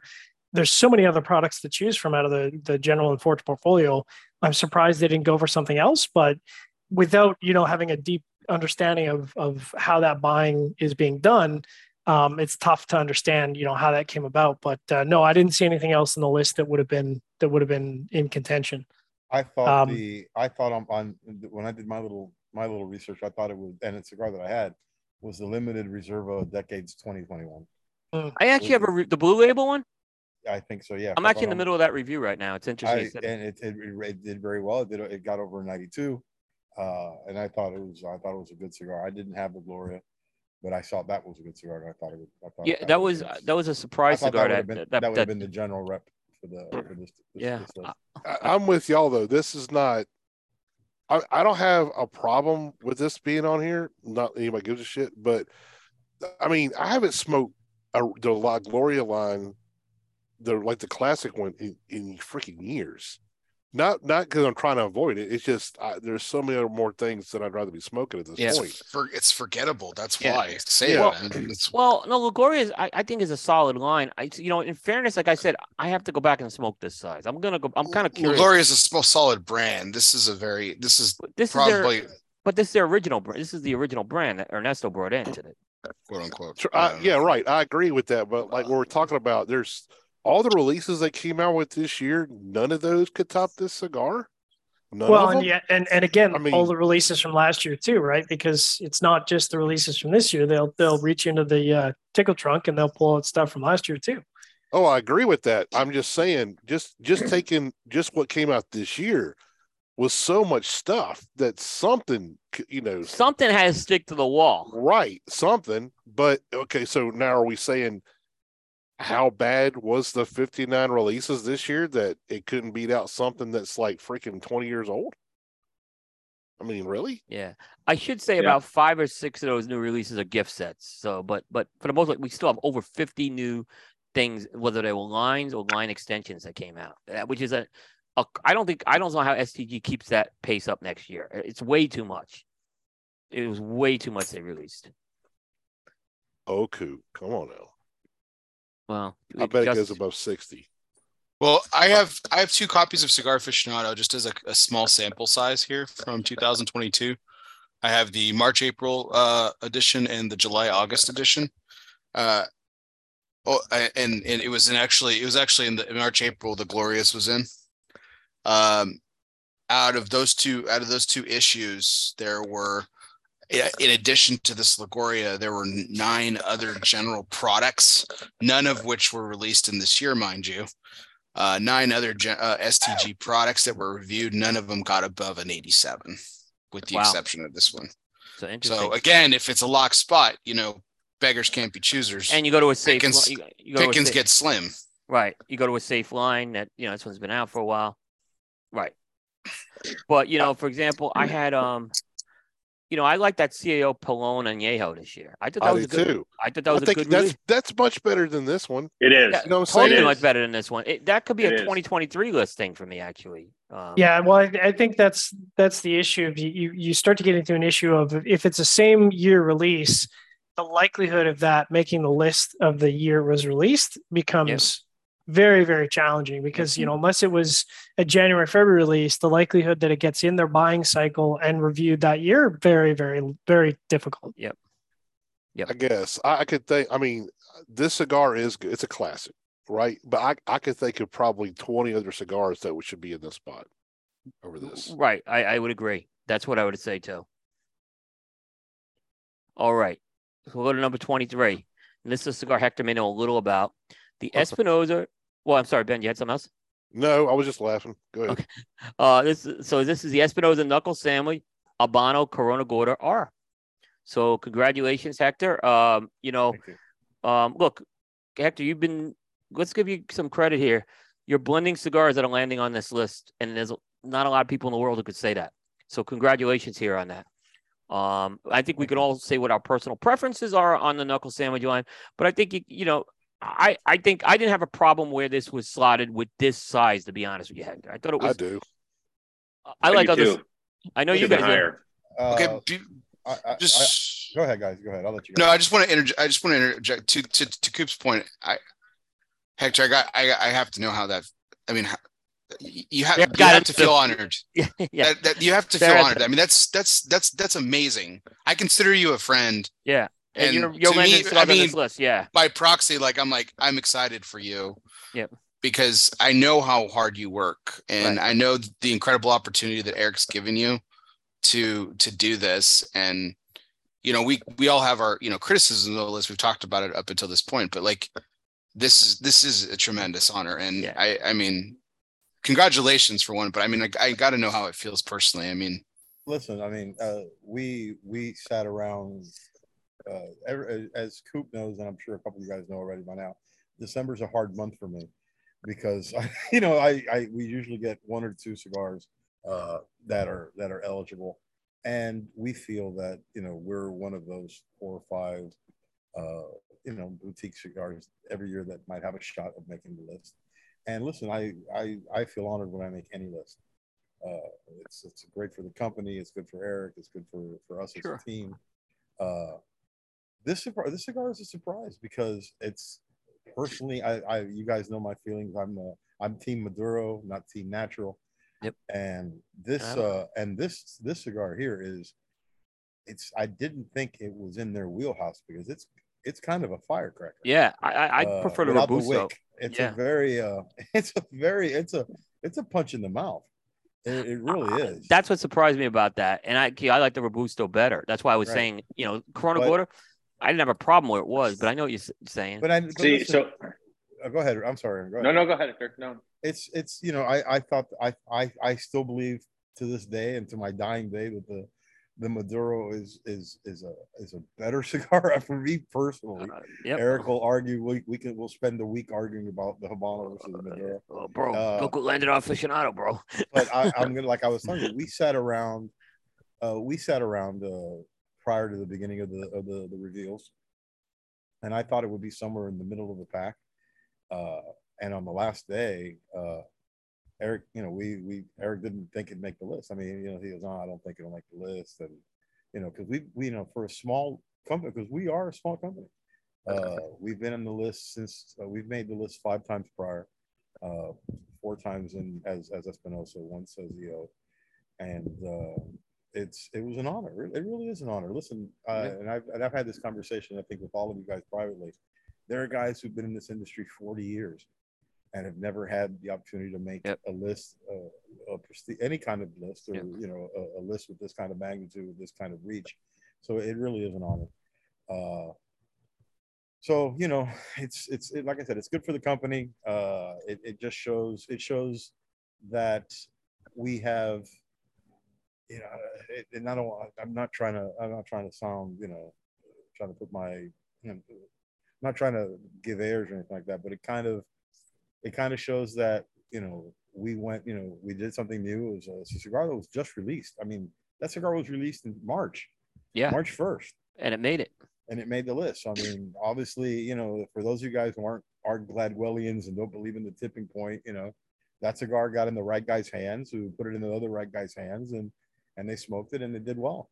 So, I mean, I'm very happy, but, also Murcielago was available. The Murcielago Lancero was a cigar that could have made the list, as well as the Lancero I like.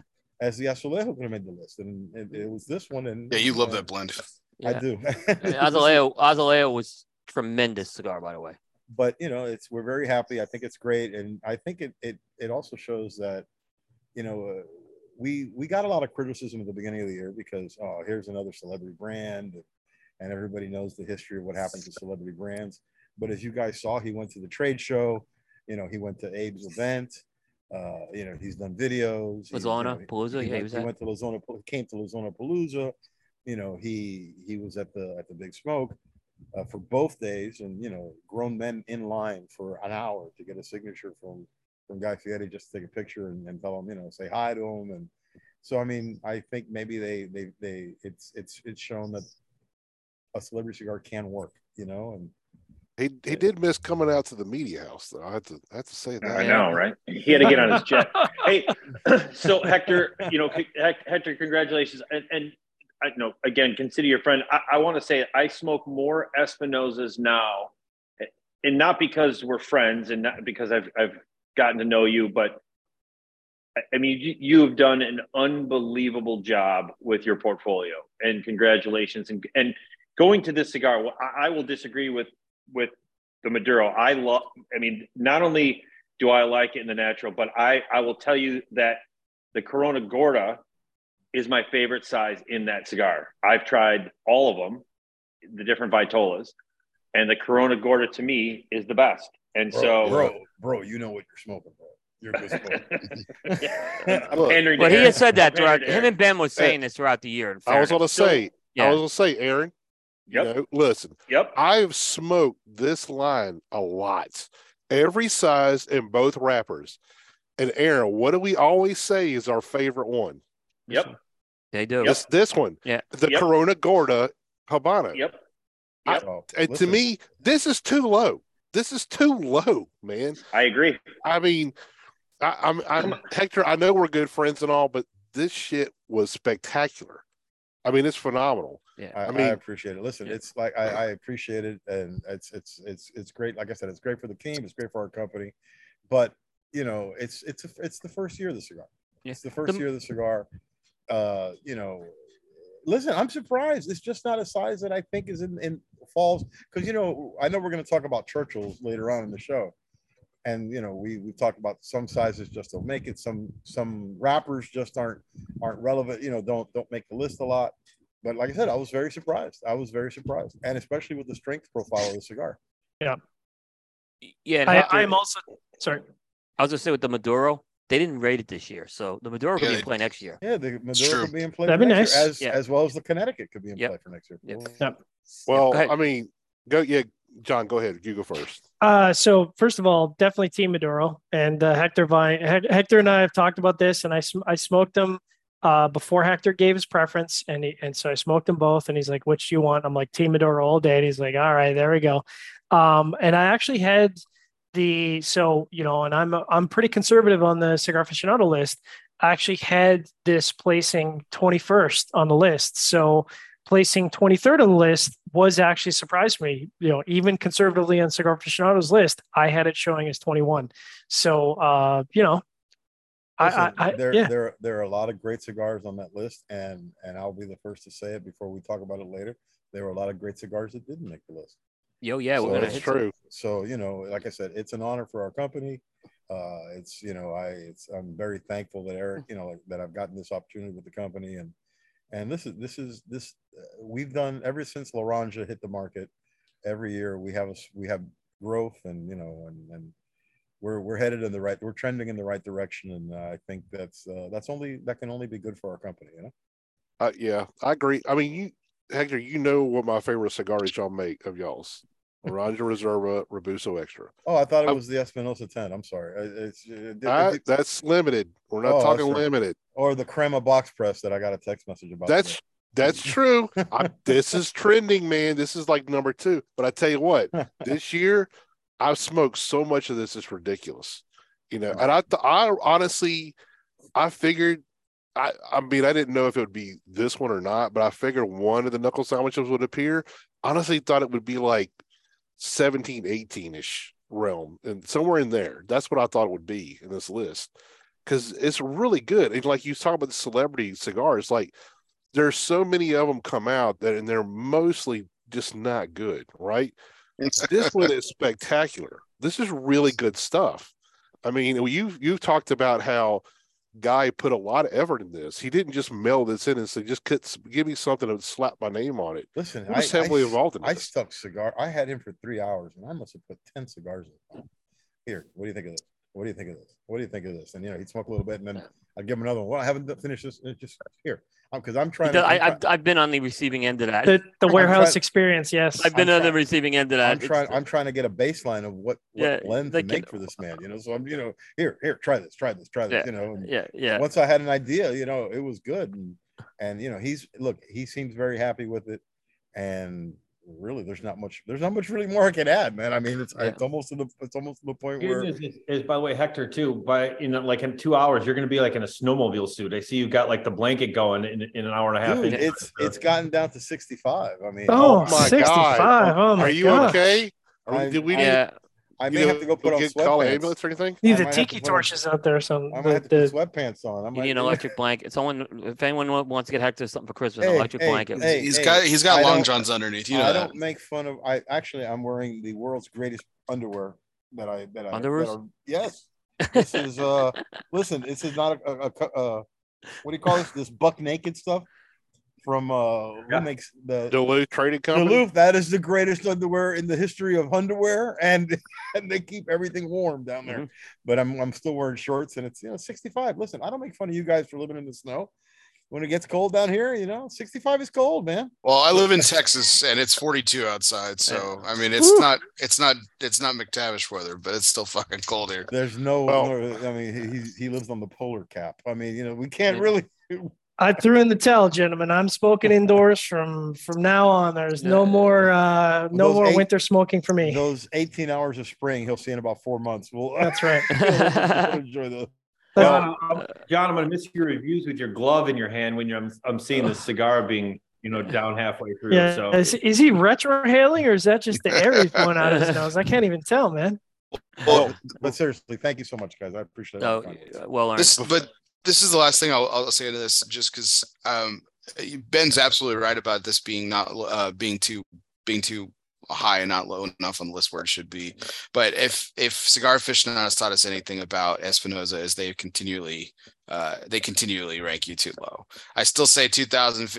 Aaron, you're right. You did steal my thunder. 2015 was absolutely the worst year the Cigar Aficionado ever put together on a list. And it wasn't that there weren't good cigars on it. There was a fantastic cigar, one of the best cigars. Up until that point, it's probably the best cigar that I've ever smoked. Most unique, most flavorful, and that was the number 13 cigar, which was the Laranja. And the fact that it didn't even crack the top 10, I thought it should have been number 1. Learned a lot more about this slotting years later, but at the time, I was so fucking pissed. And that was years before I even met you, Hector. I was so goddamn mad about that. I got to tell you. Yeah, it was unbelievable. That was a shit year. And we're going to talk more about that year here in a second because I've got thoughts about 2015 and how it compares to this year. Well, before we move on to number 22, I got one thing to say. Liquid chicken out of a unihole. The line of the trade show. There you go. Out of a unihole? Oh, my God. How do you not know that story? You don't know the story, Hector? No. Go ahead, Bear. You tell it the best. Well, look. We all know that Coop did not understand this whole Guy Fieri thing when the knuckle sandwich thing started. He didn't understand the celebrity, the awesomeness that is Guy Fieri. He just didn't get it. And he even said he didn't get it. So I'm not even putting words in his mouth. He's like, I just don't get it. And I was like, man, you don't understand. And I was holding something back that I was like, man, I am holding this back. This is going to be the gem when they finally get to meet. Hopefully we get to meet him. Oh, I was so excited. I know. I know. I was so excited. And I said, when we got, and again, thanks to Jack and thanks to you, Hector, for making that possible. We got to meet Guy, which was a thrill for me and Ben. We're big Guy Fieri fans going way back. But I said, hey, Guy, I gotta tell you something. I said, Coop, I've been saving this for you. I said, Coop, Guy, you guys both hate eggs. And it was an instant bonding moment. And Guy went on to this like 3-minute diatribe about how awful eggs are. And that's when he dropped the line that Ben just said. Yep. Oh God, it's awful. We were hugging at the end. I'm like, I love this guy. Like that was. Damn, we should have got him. All it took was the hatred. Next year, I'm waiting online for this guy. I'm like, yeah, dude, I've laughed at that line since we should have got that on video. We should have got that on video. That was the one thing. I was laughing so hard, I almost thought I was going to pass out. I went lying. That made my whole show. That made the whole show for me. There's a part 2 to that story. That's Aaron's. You can tell if you want, or we could talk about it offline because I don't think Hector knows that part either. So, we'll talk about it at some point. Okay. Off the air. All right. Number 22, Coop. All right. So number 22, this was one I was glad to see on the list because I think this is coming from Tatawahe, which I think has had a banner year. And this was one of the banner releases, I thought. It was the Kappa Especial Kohite. I was glad to see a Kohite land on the list this year. Same with me. Like, so, I mean, look at my backdrop here. What am I going to say? But I mean, no, honestly, I love a lot of the stuff that came out that Pete put out this year. And what preceded this were the T110s. And everybody had their favorite, right? But most of us who said the least favorite we liked was the Kappa Especial, the Sumatra. Now, so when these came out, I got a 5-pack of each one from our good friend Jay Davis at Blue Smoke. And with the use that first code DP0 for no discount. There we go. Push that in. Jay, get selling here. You listening? But the first one that I pulled out, and honestly, I pulled it out just to try to go ahead and smoke one, which I thought would be the one that I wouldn't dislike as much because a lot of the Kappa Special stuff, it really hasn't ever really hit me. Me too. Me too. It's not been something that I've been drawn to. But let me tell you, when I pulled this one out and started smoking it, holy shit. Yeah. It was awesome. And then I went and smoked the natural, the regular one, and then I smoked the Maduro, and this one's like, this was the best one by far. I loved it. I love this blend. So I differ from you on that, Ben, but I was so thrilled to see this make the list because it was absolutely the best Cojete. The Cojete was one of, I didn't get to my reviews of the Cojete this year, actually, and I feel kind of bad, but they'll be reviewed for next year's list for sure. Great job on those Cojete. I had to rebuy those cigars. I had a little humidor malfunction, so I had to get Bear hooked me up with Michaels to get those again. Otherwise, I would have really suffered. This was also the cigar I had for him on the list as well. It deserved it. This deserved to be on the list. I thought it should have been even higher on this. I could make an argument for this one being higher. Me too on it. But I will say, out of all the releases he put out this year, this is the one I would have picked. They got this one right. T110 was spectacular. I don't think the Tuxlas qualified, did they? For this, I don't think they've done a Tuxla yet. They might have done the Avion. I'm not sure. Next year, I think. I like the Avion. So what was out there that could be on here? This is they got this one perfectly right. It's too low. It's too low, way too low. It's criminally low, actually. Yeah, but they picked the right tat. That's what I want to say.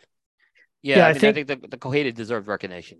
Yeah, I think we haven't done our top 25 list at DP yet, but I'm pretty confident this is going to land probably in the top 12, maybe top 10. Because across the panel, everyone thought this was a strong release. So even conservatively in the Cigar Aficionado list, the fact that this didn't land in the top 15 was kind of surprising, especially with the original review of a 92 score and then a re-review of a 92. I would have expected a 92 to bump up to at least a 93 and really put a strong showing in that top 15 slot with Cigar Aficionado. So surprising because it is a really strong release. Pete didn't honestly think he was going to make the list this year. I didn't say anything because I don't want to jinx him. I don't want to jinx him. I told him this year I wasn't going to say anything. Well, I will say, for instance, like I said, the Kappa Special's never been the one I gravitate to usually, but I will say this just on the T110s, right?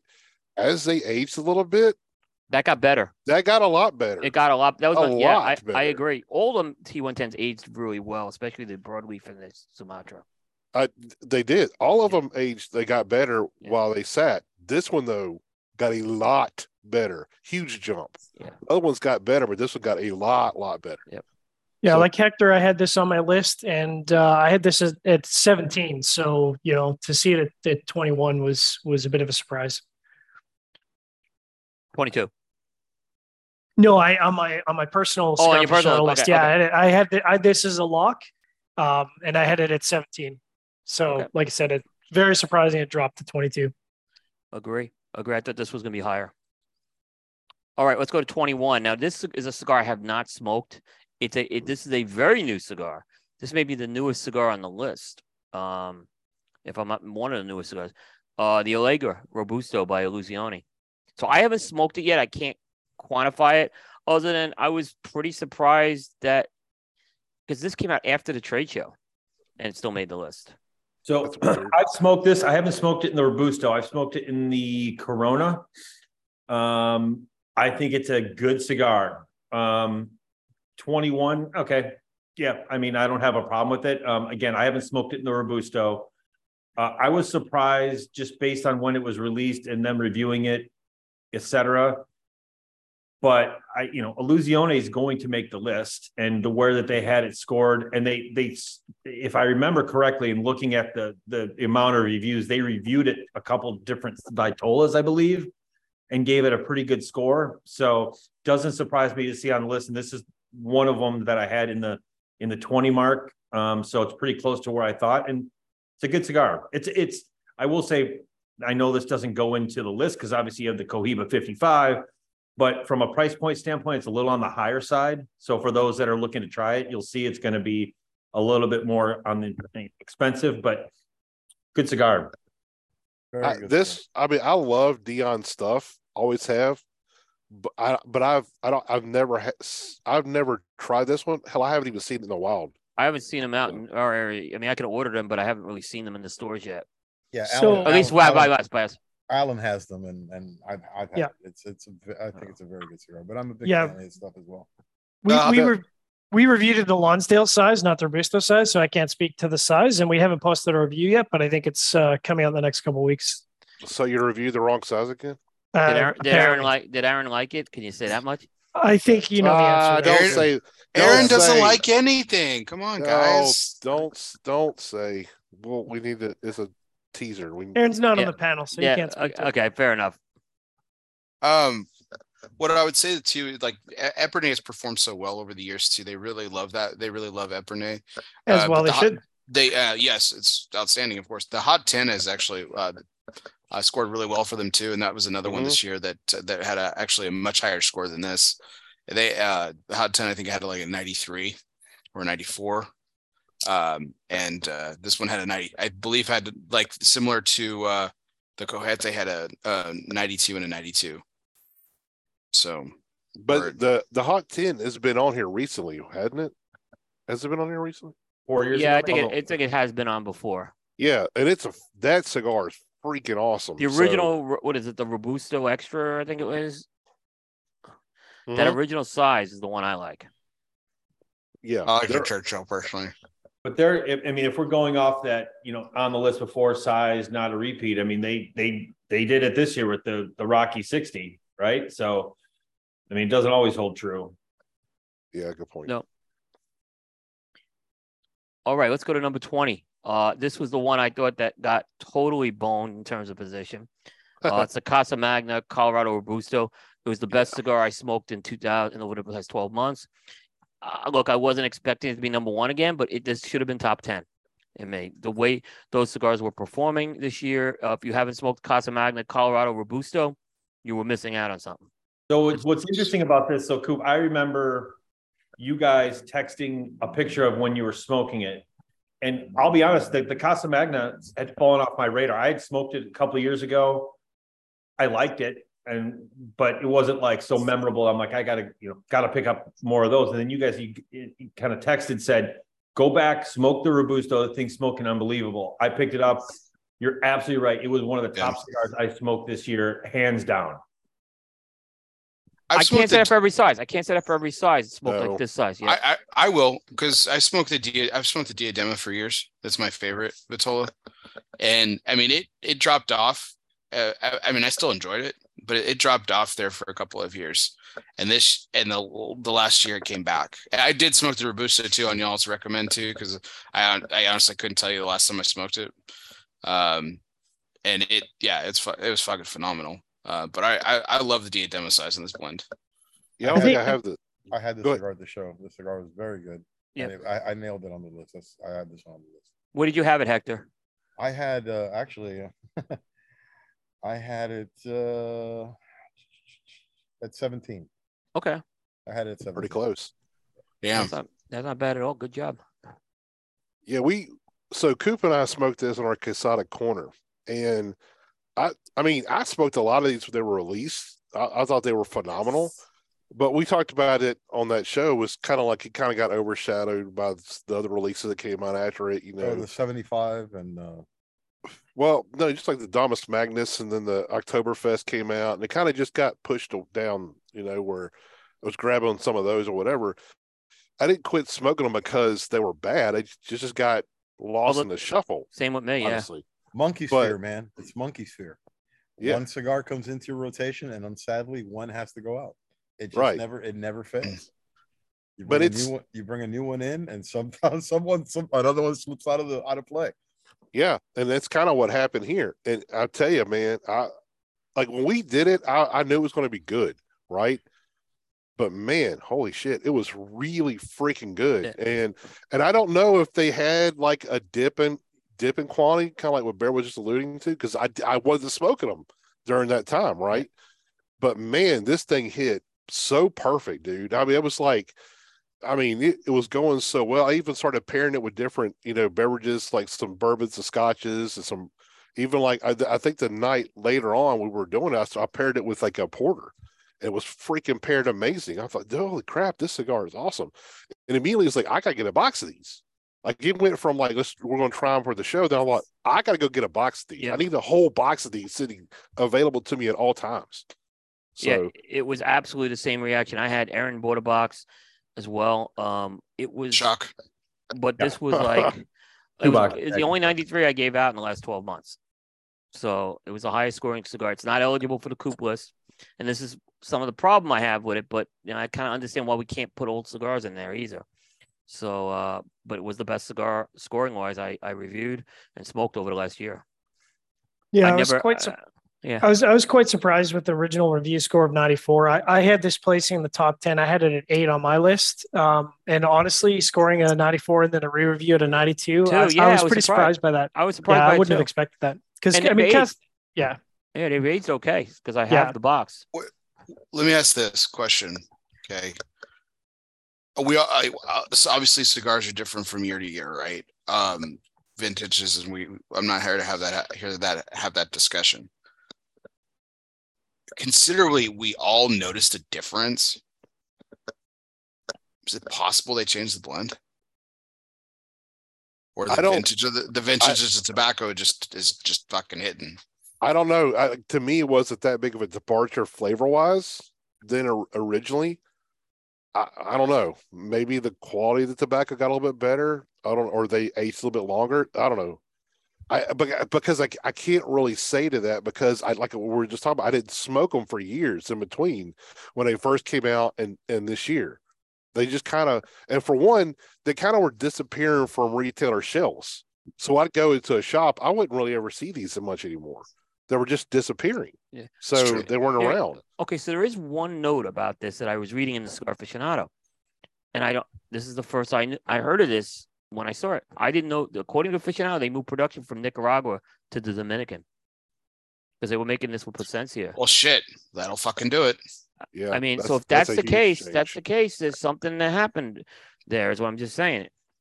But that's what it says. I had not heard, that's something I want to follow up with them because I had not, that's what they're saying. They actually said that they brought production of Casa Magna in-house, moving it from Nicaragua to the Dominican Republic. That'll absolutely do it. And it's from what I understand, it's their brand. They were contracting with, but that's what they've been moving more stuff in-house. They've been doing that with a lot of other stuff too. But that would do it. But with the tobacco they were using, Hector, you could tell us this. So when they moved, would you think they were using just Plasencia's tobacco, or was Plasencia making it with Quesada tobacco? I can't. I don't know. Well, I know you like this. Like in general terms, something like that happen. If you contract with somebody, when you contract with somebody using their tobacco, okay, that's what I was wondering. Imagine the expense of, hey, can you make this cigar for me? Now I've got to pay. Remember, I've got to pay what it costs for you to make it. Now I'm going to ship you my tobacco as well. That's an added expense. Yeah. Let me ask it this way, Hector. Same country, right? Oh. You make stuff out of Lazona, you make stuff out of AJ. Can you make Azulejo the same out of both factories using tobacco? Assuming both places have the same tobacco, the same ingredients. No, absolutely not. I don't think you can. we've talked about this. We've been on different shows and we've all talked. That's about my point. A factory has a taste. Yeah. Yeah. A factory has a taste. That did it. If that's true, yeah, we need to follow up on that. But if that's true, that's there's a reason. I mean, a factory has a taste to the point where people who really know like tobacco can smoke a cigar and tell you what factory it's out of. So it's a fingerprint. I don't have that ability, but I can tell you, listen, we've had 601 made at 3 or 4 different factories now. And this is what we're making it now is as close to what it was when it was made with the original manufacturer. And it's the same cigar, same tobacco, same filler, same binder, same wrapper. Just as it moves around, you take that flavor that you inherit the flavor where it's being made. Well, I'll tell you what, this was a good move. Yeah, all I can say. Whatever they do. Yep. All right, going to number 19. This is an older cigar. This is a cigar that's been around a long time. I think like over 10 years, maybe closer to 15 years. From Ashton, which lands on the list, the San Cristobal Classico, which is the 5x50 Robusto. 4 fucking cigars above it should have been above this cigar. I think this is a great cigar. Casa Magna, the Tat, the Knuckle Sandwich, and the Plasencia should have all scored better than this. This isn't even the best. This isn't even the best San Cristobal. No, See, I like this. I'll die on this hill. I'm a big fan of this size, but I think it's about maybe it's a little higher than I would have put it. But yeah, I like this size. I'll absolutely die on this hill. This is the worst blend in the San Cristobal lines. It's really? worse than Elegancia, worse than Revelation. Absolutely. I will fucking die on this hill. No, I will die on this hill. Revelation's not as good as this one. Oh, Revelation's the best one, man. Fucking hands down. Not even close. Oh man, not even close. I will die on this hill. I'm ready. I'll start by saying I did not have this cigar on my list. I had the Aroma de Cuba on there. Same. Yeah. I had. They typically have gravitated to the La Aroma de Cubas. Yeah. That blend. It's good stuff. And if I'm not mistaken, John, I think there was only like 1 or 2 of these cigars eligible for the list. Yeah, and I mean, there are very few Ashtons this year eligible. The irony is that with all the Churchill love they're giving, I'm surprised the Aroma didn't make it because they reviewed the Churchill size and it did well. So it's kind of surprising. The one Churchill that didn't make it. Yeah. Surprising. Well, here's another comment about Ashton. Once again, Cigar Aficionado approves for always picking the wrong Ashton product. So this is one. Let's go back to my favorite year of 2015. They pick the Ashton Symmetry for the second time. The Symmetry finishes at number 8. Man, the Symmetry is a blend that just has never hit for them. Like, I mean, it obviously hits for Cigar Aficionado palates. It just does not hit for anybody else's, including mine. Total miss. That was a total miss for them. But they continue to put the wrong Ashton. Other than La Aroma de Cuba, because I have an infatuation for that. I bought a lot of boxes of this cigar over the years. This size, I have always liked it. I don't have a problem with this. I don't have a problem with it either. Yeah, I agree with Bear. It's too high. I don't have a problem if it was on the list though. But yeah, this would have been a good 25. This would have been a good 25. Yeah, 24, 25 would have been fine for this. Yeah, but like the Cojite is way better than this cigar. Absolutely. I mean, the Knuckle Sandwich is definitely way better. Oh yeah. I mean, this is too high. I mean, it's a good cigar, right? I mean, but 24, 25 probably where this should have been. Not 19, but it's good. I enjoy it. Well, that's the problem with the 100-point scale, right? You got a pile of 92s there. So how do you sort out through those 92s? Which 92 scores higher than the other 92? I don't know. I don't know how you shuffle that. I was wondering how long it's going to take for you to bring that up. You've been smoking for a long time, John. I mean, okay, so am I crazy, or are you with these guys on this particular? What's your favorite San Cristobal line? Well, like I said, I mean, with Hector, this one wasn't even on my radar. Like it wasn't even in contention as far as I was concerned for making the list. The La Aroma Mi Amor was like that was, to me, that was the stone cold lock. They seemed, based on the notes, they seemed to like it more. It was the right size in the Churchill, and I had that placing at number 20, and that seemed about right based on how they typically land on the list. So yeah, I would have thought for sure the La Roma, and it wasn't even a question. So that was a surprise to see the San Cristobal hit that. I do like the BM more than this one. Yeah, me too. I think it's a better cigar, but I didn't smoke the one they smoked, so I don't know. Yeah, that's what I was asking, John. Just your personal taste, like on San Cristobal lines, like Elegancia, Revelation. All of the above would be all of the above would be above the Classico for me. Yeah.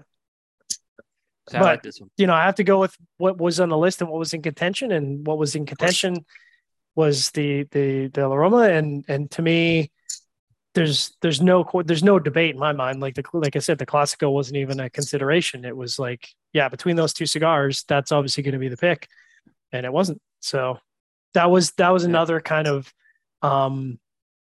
surprise cigar for me that knocked it out. I was like, I would not have expected that. That was not even didn't even have to give that much thought. So would you rather smoke this or the La Gloria Cubana Classico? Well, that's interesting. Probably the San Cristobal, actually. Me too. Same. Yeah. So I would have knocked out, I would have probably put Mia Moore in here. Mia Moore in this spot would make sense. And you take out the La Gloria Cubana, put that one in, and it's right to me. So only so many slots. What can you do? All right. Let's go to number Aaron's favorite. Aaron, be nice, please. All right, this At is a 18. family show. I need you to be nice. They're good friends of us at JC. This is a family show. They're big supporters of us here. So. Nothing about a no knock on JC Newman. I'm sorry. This is a fucking joke. I am sorry. You're going to put the Brick House back, put the double Robusto American on there or something like that, but you're going to put the Brick House as a retread on the top 25 this year. It's an embarrassment. I'm sorry. Look, it's no knock in terms of, is the Brick House a fine cigar? Okay. You're going to put the Brick House again on the top 25. There's a shit ton of retreads on here, though. Well, I know. Okay, put it as your on their value list, right? Because it's a pretty reasonably priced cigar, and they rate it semi-high or whatever. When I saw this come out, I was beyond shocked. I didn't think there was any way that they were going to put the Brick House back on this list, and here it is. To me, this is just. It's embarrassing. I'm sorry. I think it's fucking pathetic. And I'll stop there because I'm supposed to be nice. And I love, not a knock on JC Newman. Congratulations to them. But if you're going to pick a Newman cigar because it's going to be slotted, this was not the cigar I would have put on the list. But to the question, what other JC Newmans were eligible, right? Well, I was about to ask you that. So do you have the data for that, John? I know you do. It's a rhetorical question, but go ahead. That was the only cigar that I have on the list that was in contention. Well, then it had to be. It has to be on here. Well, they don't know. They have skipped JC Newman in the past. They have skipped JC Newman, and on my list, because they originally scored it in a 92, and I'm like, a resmoke on a Connecticut as a 92. I would not have expected it to still be in contention for the top 25 because, typically with Connecticut's, they're either going to place really high or they're going to place off the list. And so when I looked at it, I was like, 92, it's a Churchill, it's a Connecticut. I'm like, the likelihood that it makes the list this year is fair. It's got all the knocks against it. It's the wrong size. It's a Connecticut. Only scored a 92 originally. I'm like, I don't think this is going to make the list. This is the Connecticut? The Connecticut, yes. No, this is the Habano. Yeah. Pardon me. I've got it as a Connecticut. My bad. But it's not the Connecticut. The Connecticut is called the double Connecticut. This is not. That's my bad. I have it as a typo on my list then.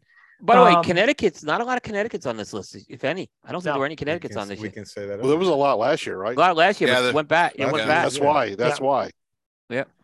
Yeah, so in terms of eligibility, I would put that Connecticut over this. That Connecticut's a much better cigar. Yeah, I love that. I love that cigar. Yeah, because when Aaron originally texted about the Brick House, and I was like, man, I smoked a ton of Brickhouse Connecticut's. I love that cigar. And I like the Mighty Maduro. I like that. Shocker. That's a Yeah. great. Yeah. That's a, no, But no. that, Bear, You know that what? was blended to a 60. That's why that It was is, good. no, it's good. It actually is a good 60. I'm gonna be with Coop on this one. The Mighty in the Mighty size, that was the bell of the ball for the sizes. That was the right size for that blend. That was a great size. And you know me, do not like the larger ring gauge stuff in general, but that was blended really well. They did a good job of that. Well, this qualifies going back to the brick house, and I'll leave it this. This is the only thing on the top 25 that I actually smoke on the golf course. And the reason I smoke on the golf course is because if somebody steps on it, I don't get fucking picked. So guess what? There you go. Congratulations. It's on the top 25 because like Glass half full. Glass half full. Aaron, I'm going to ask a dumb question. Do you like Diamond Crown? I do. Yeah, I do. Absolutely. Okay. Like the So- black, the black. Yeah. The Black Diamond. No, I'm talking about the original, the natural, the Diamond Crown, not the Maximus, not the Maduro. So I Just actually just original. smoked it not that long ago. I do. The only thing about it for me, for my palate, it's not from a body standpoint. Like I don't get a lot of flavor from it per se. But as far as would I smoke it if somebody gave it to me? Absolutely. Yeah. Probably not Coop's cup of tea because it has a little bit of a flowery note to it. But I really enjoy it. It does not hit Cigar Aficionado's palate. I mean, John's probably got better data on this, but every time I see it rated in the magazines, Diamond Crown specifically, They're it's really like hard on 80 Diamond Crown. it's like 88 and below, man. Yeah, it's they're hard, actually kind of surprising. which I could see them on the Connecticut's. They're not Connecticut's, but the Maximus is a that's on the other end. It's much more Yeah. spicier. Oof, Yeah. I love the Maximus too. I think Julius Caesar's the one that kind of lands for them. I love Julius Caesar's fantastic. I've smoked Yeah. box. Oh, it's great. The Julius Caesar's the one. Yeah. Bull Shark likes the Caesar too, man. Oh, I know that. I did not have it on my list. See, I had the regular Diamond Crown yesterday. I smoked the number 4s a lot. The Robustos, I love them. I absolutely love them. I do too. I Yeah, like I it did- better than this. I gave some to Dave Burke actually too. Diamond Crowns. I think the takeaway from this is they need to review a lot more JC Newman product. I think they're throughout doing the some year. good. I think they're doing some good stuff too. I know the Yeah. American's not everyone's cup of tea, but I'll tell you what, the reblend of the Black Diamond was really good. I agree. The El Its Baton smoke was is solid. awesome. Yeah, they did a good job on that Black Diamond. They were a little rough at the show, but once they got out, they're smoking great. Bear, what was the American you like so much? The size was it Robusto, or No, I've really Coop and I actually, funny enough, we were having this discussion. I really liked the double Robusto when it came out. That became my favorite. I've smoked more, over the last couple of years. I think Coop and I are on the same page on this. I think the Toro's the best one. Yeah, Okay. the double Robusto is it's a slightly different blend too. The double Robusto. Yeah. There's more of the Yeah. hero in it. that's the one I didn't like it, but the Toro, because y'all were like, oh, you should try the Toro. I liked it a lot in the Toro, but I don't like the other sizes. Oh, I think the Toro Toro is hits. bell of the ball by far. The double Robusto made the Cigar Journal top 25 this year. I like the double. I like the Toro better, but I think the double Robusto is good. I think it's the second best size. That would what I would say. Because Bear was saying, he was asking me, did it go down in the rank? I said, no, it never scored as high as the Toro, but it still scored very, very well. All right, let's get to what I think is one of the most controversial ones on this list, okay? And this is the Cohiba 55 Aniversario 2021. So this is Gone? What? So there's 2 points, 3 points I'll make. First is the cigar that's going for 300 euros. Second, okay, is this cigar was smoked from a box date of November 2021 before it was officially released into commerce. And the third thing is this cigar scored a 95. And typically Cigar Aficionado will, when they rescore these, they put them in inverse order. If this was put where it should have been, it would have been in the top 6. So a lot of weird things with this, right? Like, first of all, smoking a pre-release box, I don't remember another case with Cigar Aficionado doing that. They might have. But the second thing is that they said they bumped this cigar, and they wrote this. The cigar scored well and would have appeared higher on the list if it had not been for the restricted price and limited availability. to me, this is either it should be in the top 10 or it's not. And why are they basing this off of pre-release? Is my like It's when not it's so a important to put pre-release. 20? It came out in 2022. This cigar. No, that's the box date. That's when it was packaged and put in. That's not when it was released. Yeah, you're right. Your box scratch that. box date would be whenever they packaged it up, and Okay. so Okay, Good. you're right. You're right on that. My mistake. I'm wrong. And I will say, Coop, and not to be a cigar aficionado apologist, because I've been as hard on them as anybody. I actually think that the final score in this was a typo. No, they wrote this. They said the cigar scored well and would have appeared higher on the list if it had not been for the restricted price and limited availability. Yeah, fair enough. I just assumed that based on the original review score of 93, that their final score of a 95 was a typo, and it should have been posted as a 93. That's the only thing that makes sense. David to me Savona put list. a tweet out on this too, and he also acknowledged the fact that this was why they did it. Well, that doesn't seem fair within the list. I mean, given the amount of limited availability cigars that have placed number 1 or number 2 in the past, and given the price tag of those, I don't see how you can apply that condition. Either it scored well or it didn't, and you can leave your commentary on there, but I don't feel like you can artificially bump a cigar down just because whatever. There's certainly been just as many limited cigars released in the past on their list. So I didn't know either that they take price into consideration. Wow. I mean, that's what I'm just going off of what they wrote, right? I mean, since when did they do that? When they gave the Casa Magna the number 1 original, they acknowledged the fact that the reason they had it was because of the value behind it too back then. Here it is. That's the tweet. Well, that seems like I'm going to call shenanigans on that then, because either it scored a 95 or it didn't. And that's where I'm going with this. Why? Yeah. I mean, if they changed the rules on this, or maybe that is one of their rules that we didn't know about. Well, apparently it is. We just talked about 2 examples. I'm with John. Why does that matter? It's either good or it's not. Right.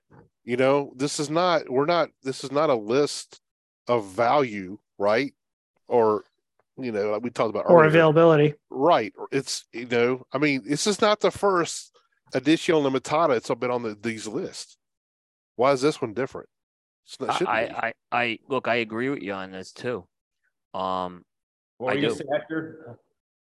I don't have any when it comes to a cigar, I don't have any expertise or I thought you were looking to jump in there. So sorry. Yeah, I smoked the wrong Cohiba 55. So when I smoked it, that's another story. I mean, where I had one of the Cohiba Robustos banded with a 55 band on it.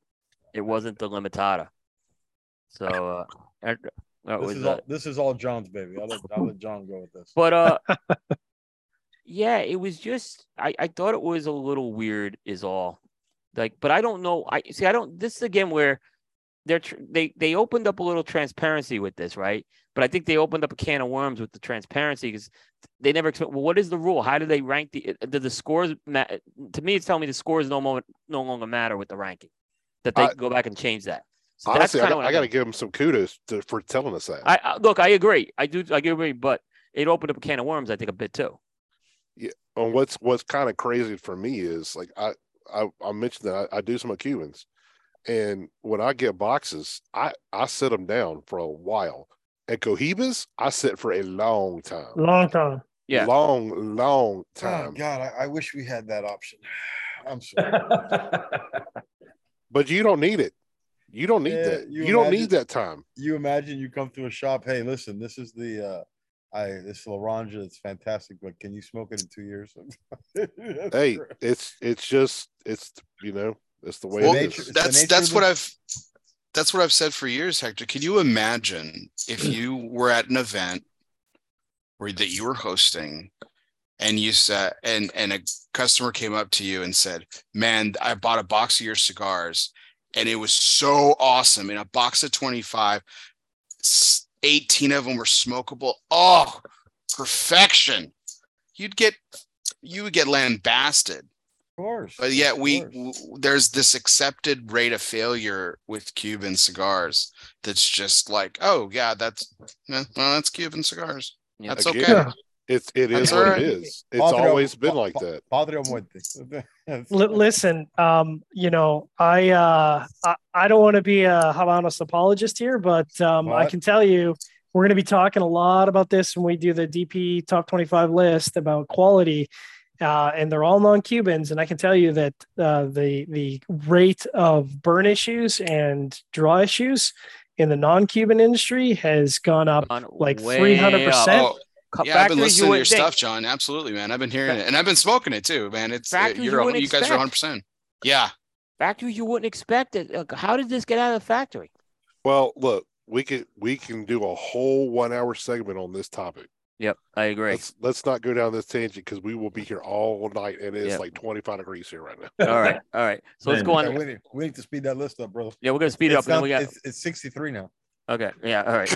So we'll do Asshole. let's do 16, and we have to do one intermission.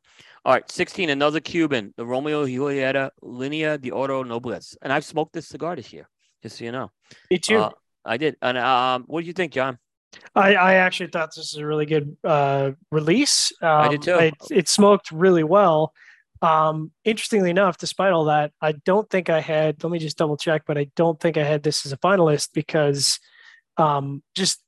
ironically talking about the limited quality Yeah. or quantity, this is extremely hard to get. It's not cheap. And Yeah. so like I had this as a miss because I was like, I just don't see this making the list. Yeah. I agree. I mean, I thought it was, and I like the size, by the way. It's a 5 3/8 by 56, with a Bellicoso head on it. I thought it was a very good size. Yeah, I mean, I didn't review it because I was smoking in a social setting, but it was very good. It's not a cheap cigar. This is 42 pounds. It sells for, so this ain't cheap. If you can get it. If you can get it, yeah. If you can get it. This is Now, very hard on. this is one I've been. It's all really high on my want list. Yeah. But I haven't been able to get my hands on these. Yeah. But so I haven't smoked it. But this Yeah, is one John that might I've know been a guy. really want to get. John might know a guy. I know a couple guys. Yeah, I may have to talk with you guys. I actually want to review this cigar. It's very good. Well, so like the Cohiba 55, interestingly enough, this was a November 21, and this is, where the last time we'll talk about it, but this is a November 21 box release, and the re-smoke was also from the November 21 box. So I don't know if it was from the same box or they got another November 2021 box, but I think that was the only box that was available in production. So again, extremely limited, extremely expensive. So it is interesting that despite those, I guess it wasn't limited or expensive enough as the Cohiba 55 to get knocked down. Does it deserve a 16? 16 is a little high. Maybe a little high. I don't know.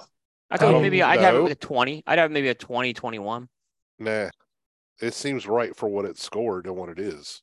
I think it's I spot think I on. would have scored it a 91, which, 93 is a little high score for me on that. I can't speak 100-point scale. So, Yeah. I mean, that doesn't translate Of for me. course I don't not. understand. Yeah. This is like a 5.36 or something. I don't know. No. I would have put the Linea probably in the high 6s, low 7s. The construction was excellent. The Ooh. cigar was consistent Perfect all 3 construction thirds. I Yeah. had really good construction on that cigar.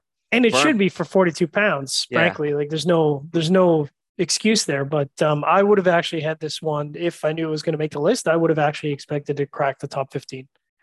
At that score for you, John, that's like a $3 purchase for Aaron Nielsen. Uh-huh. Yeah. yeah. Wow. Minimum 3, but maybe 4. That's why Aaron's quiet right now. That's what he's doing right now. He's Yeah. He is I gotta find on out the if Seth Googles. smoked this cigar. I gotta find out if Seth smoked this Cuban cigar. cigar. I'm on his website from Switzerland right now. I'm making a purchase.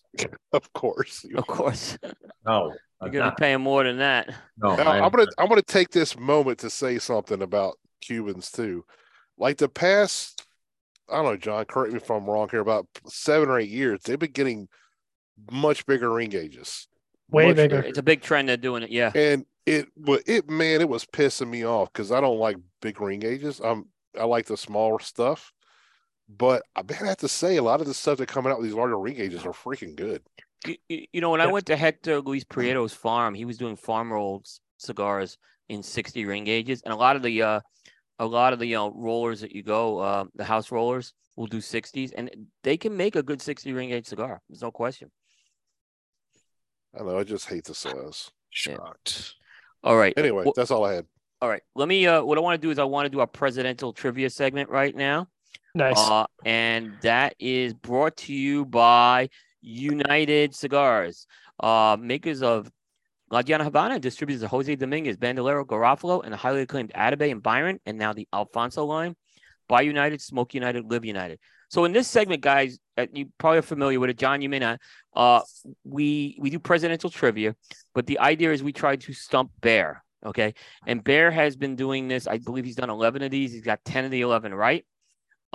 If he's stumped, Bear has a right to go appeal this in terms of being wrong. And John, you've added a bonus question tonight. So, and I think I know the answer to the bonus question, but let's see if Bear does. But Bear, it's Christmas time, right? Merry Christmas. Merry Christmas, right? So I want to know the first president who put electric Christmas lights on a White House Christmas tree. So in other words, the White House Christmas tree we put electric Christmas lights on for the first time. Who was the president that happened under? It was actually his wife who did it. This is a really great question. So it's kind of close to the question that I had on Sunday about who had the first Christmas tree inside the White House, or the White House, which was Benjamin Harrison. That's not the answer to the question. No. Although Benjamin Harrison was the first president to have electricity in the White House. Fun fact. So the correct answer actually, and this is a really cool tie-in because it ties into the bonus question, I believe. But the answer is Calvin Coolidge, who actually lit the first national tree, and it was actually a tree it was a tree from his home state of Vermont. So, okay, Barry. So you are correct that the national Christmas tree, but the question was electric Christmas lights on the White House, the one in the White House, for the first time, and it was not Calvin Coolidge. It was Grover Cleveland. Okay. Get on the Googles. So you can you have a right to appeal the answer, just on that one. Did we stump Bear? But I believe, it was Grover Cleveland's wife who did it. It was because it wasn't the national tree. It was the one in the White House. In the blue room. Did we actually stump Bear? With the candlestick. Electric. Wow. And then I'll throw one more bonus question. Another trick question. That was not. I said very good. White House. The White House. On the White House. The national tree is the White House tree. It's on White House grounds. But there was a tree in the White House. He's talking about indoor tree. Oh, okay. Well, would you have answered Grover Cleveland? Be honest on that one. No. Okay. Okay. Because that's not the answer. But okay. That's fine. Grover Cleveland was in office before Calvin Coolidge. Yep. So no, I wouldn't have gotten it. All right. So John, you have a follow-up bonus question. I do have a bonus question. I suspect Bear knows this one because I think it's probably famous, but I figured it'd be a good tie-in being the only Canadian on the panel tonight. And the bonus question tonight is, who is the only Canadian who is sworn in as president of the United States? Now, I'll give a little background there. During his candidacy, it was used as a pejorative. He was accused by his running mates of being Canadian. I don't think that's ever actually been proven. There's been a lot of discussion, but it's certainly to this day still up in the air that he may have actually been a Canadian citizen and therefore did not meet the constitutional statutory requirements to be president, despite the fact he became president. I do know the answer to this one, so that's a really great question, John. By the way, is this confirmed though? Is my question. I've heard it's not. That's the thing. Like, that's, I have some background on it, but okay. So again, another tie into a question that you'll hear on another LS Fumar Takes, which happens to be about the fact that Andrew Jackson actually has no official birthplace because he was born in the wilderness, and the land was actually disputed. Was he born on North Carolina soil or South Carolina soil? So he actually has no birth state. North Carolina. So I mean, that's North Carolinians would say. So that's what you would say, Ben. But South Carolinians would say that he was born in South Carolina. But the reason why this is a really cool tie-in to my original answer, which I still say is correct, but that's fine, is that, Calvin Coolidge brought down a tree from his home state of Vermont.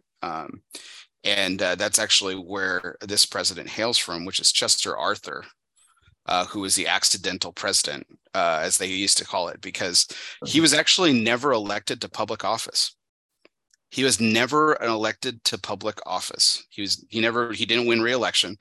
He got sworn in because the president, James Garfield, was Garfield, right? Garfield, right? You're right. Yeah. Garfield was assassinated, so he was never supposed to be president. So yeah, John's absolutely right. It was a huge controversy about where he was actually born. Not that we've ever had that again in United States history.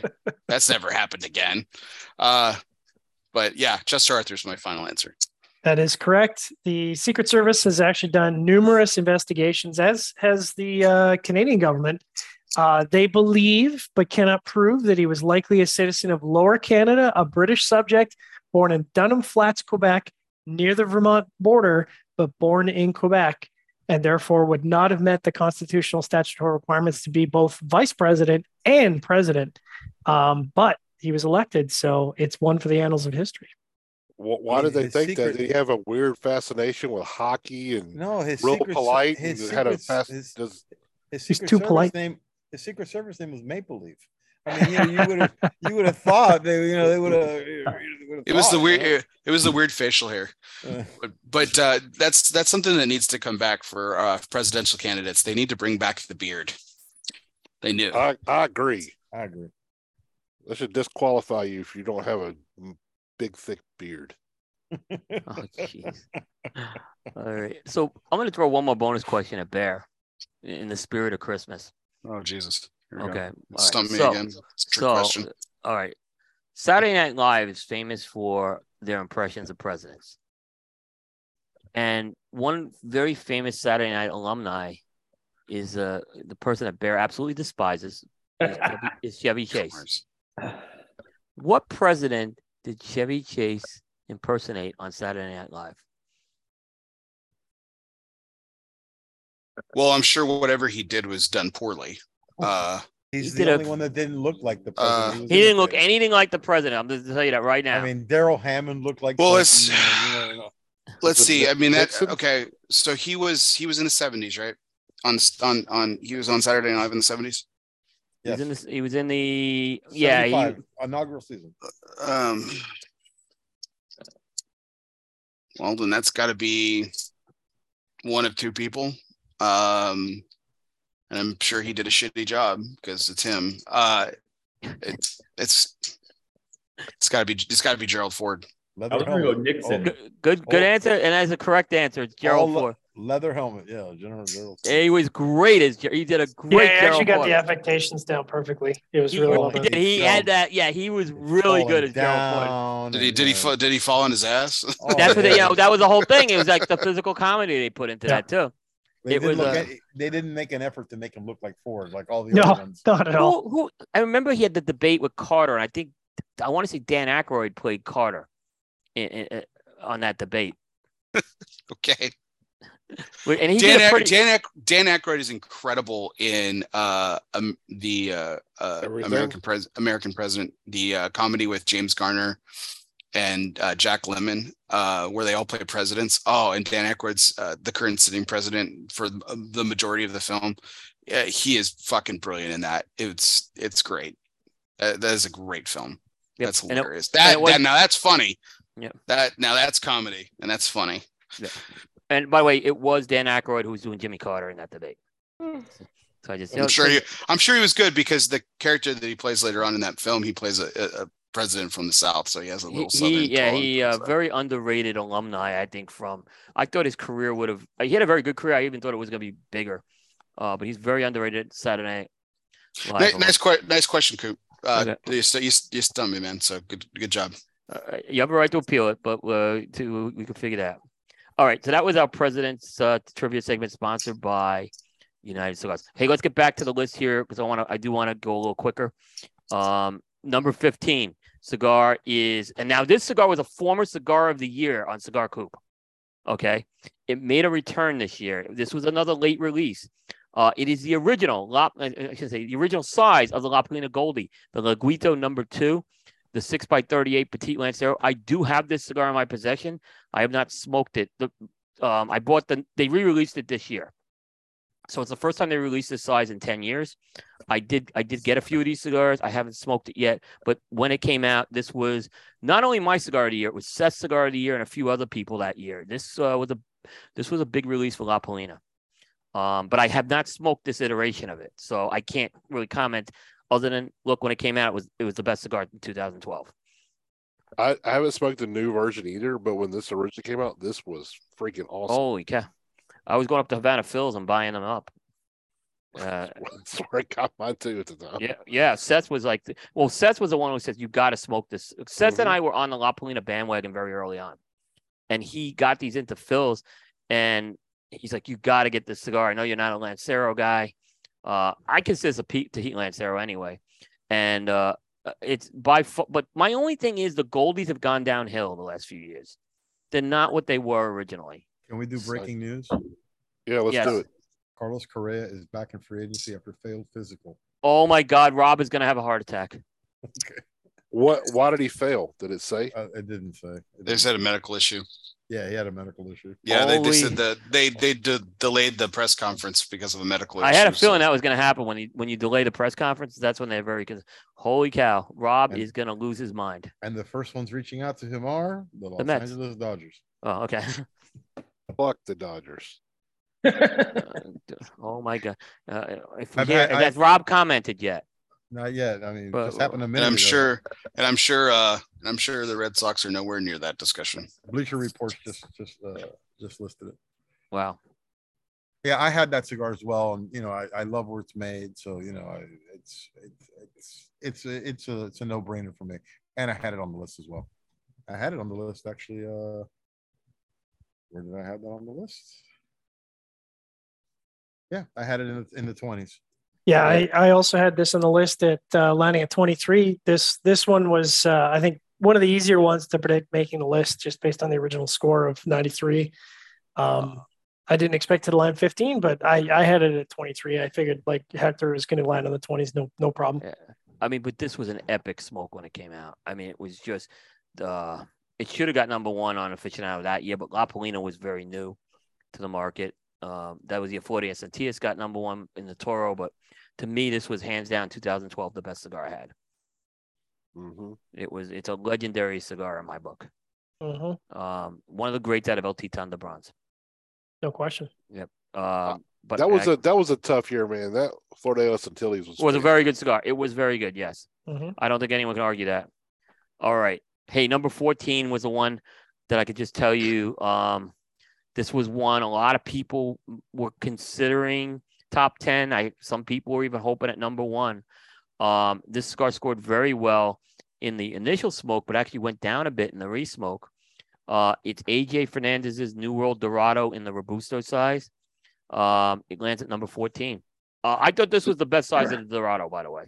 So I do too. And I'm going to make a prediction that I believe this cigar next year is going to be very high, if not cigar of the year or very close. I think that it's one of those cigars that you're going to see repeated. It's AJ. They like it. They reviewed it in multiple Vitolas, I think. They like this size the best, yeah. Yeah, and I actually thought when I did my list, I thought this was going to be definitely top 10. So does it surprise me at 14? Maybe not necessarily, but I thought this was a very good cigar. And I don't want to say it's a departure from AJ. It's got more sweetness. It's not that like as in your face as the original New World. So I have no problem with it. I think it's a good cigar. I had this also on my list. I had it a little bit lower, not because of the quality of the cigar. I think it's a good cigar. I just look at those other numbers that we always look at. What other did he make other cigars that are in the top 10? So yeah, I had him a little bit down, but I think it's a good cigar. I've heard some people didn't like it. I thought it was great. Matter of fact, when I smoked it, I even texted him, and it was just a quick, hey, smoking your cigar, it's great, and that ended up into a 15-minute conversation. But still, it's I thought it was a very good cigar. I haven't had this. I haven't sed this in the wild yet anywhere around me. They've been selling fast. They were here and they went fast. I've got this on my review cycle coming up actually probably this week. So I haven't smoked it yet, but I'm actually looking forward to smoking this. And based on the original review score, I actually figured because it's AJ, the review, it would have lifted. So based on that alone, I actually had this placing in the top 5. On my list, I had it placing as 3. So falling to 14 was a bit of a surprise for me. I would have figured top 10 based on the original score, no question. That's what I thought so too. Yeah, I thought, like I said, I didn't think it was going to get 1. I know there were a couple of AJ reps that were hoping it was going to get 1, and they asked me, and I said, I don't think it's getting 1, guys. But I was thinking maybe it would be announced in that, it would be somewhere in that 5 to 7 range is what I was thinking. But yeah, that was a newer cigar that came out again. So yeah, they did a lot of new cigars this year. Yeah, there were, and at number 13, they go back to a classic though.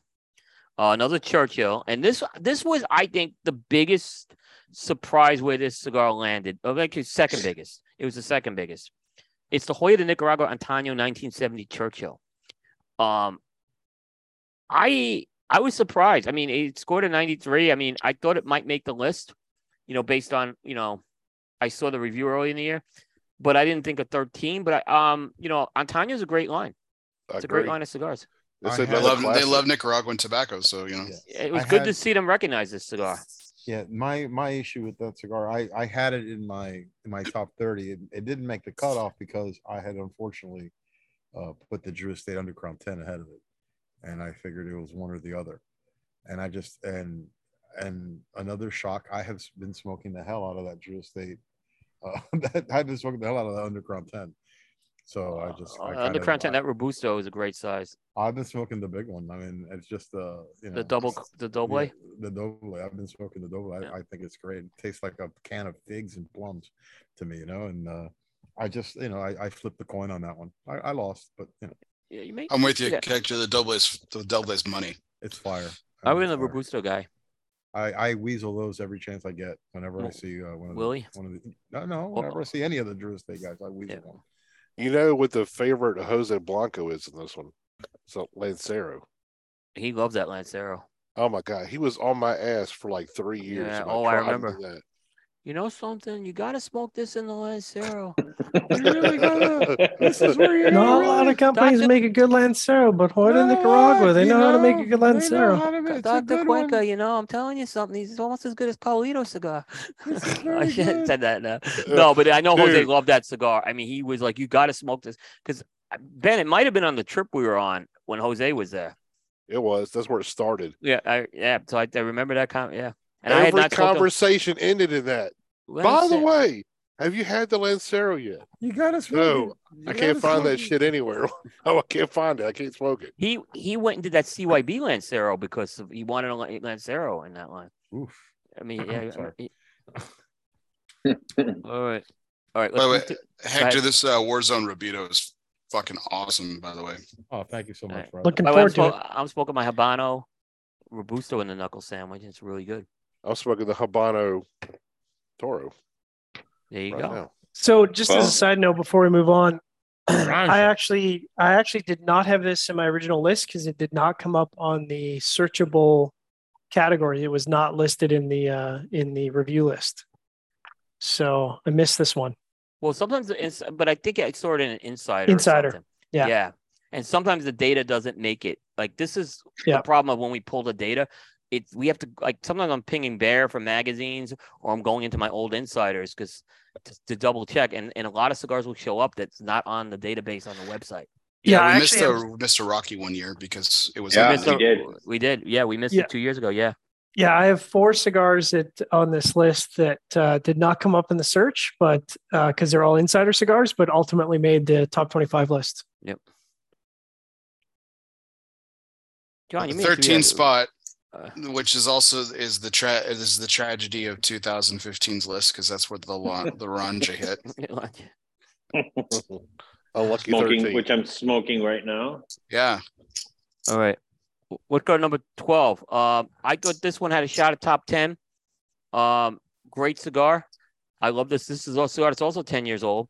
La Flor Dominicana Oro Chisel coming in at number 12. I thought it should have been a little higher. I love this cigar. I'm a big fan of the Oro line. This is one of the best lines they got.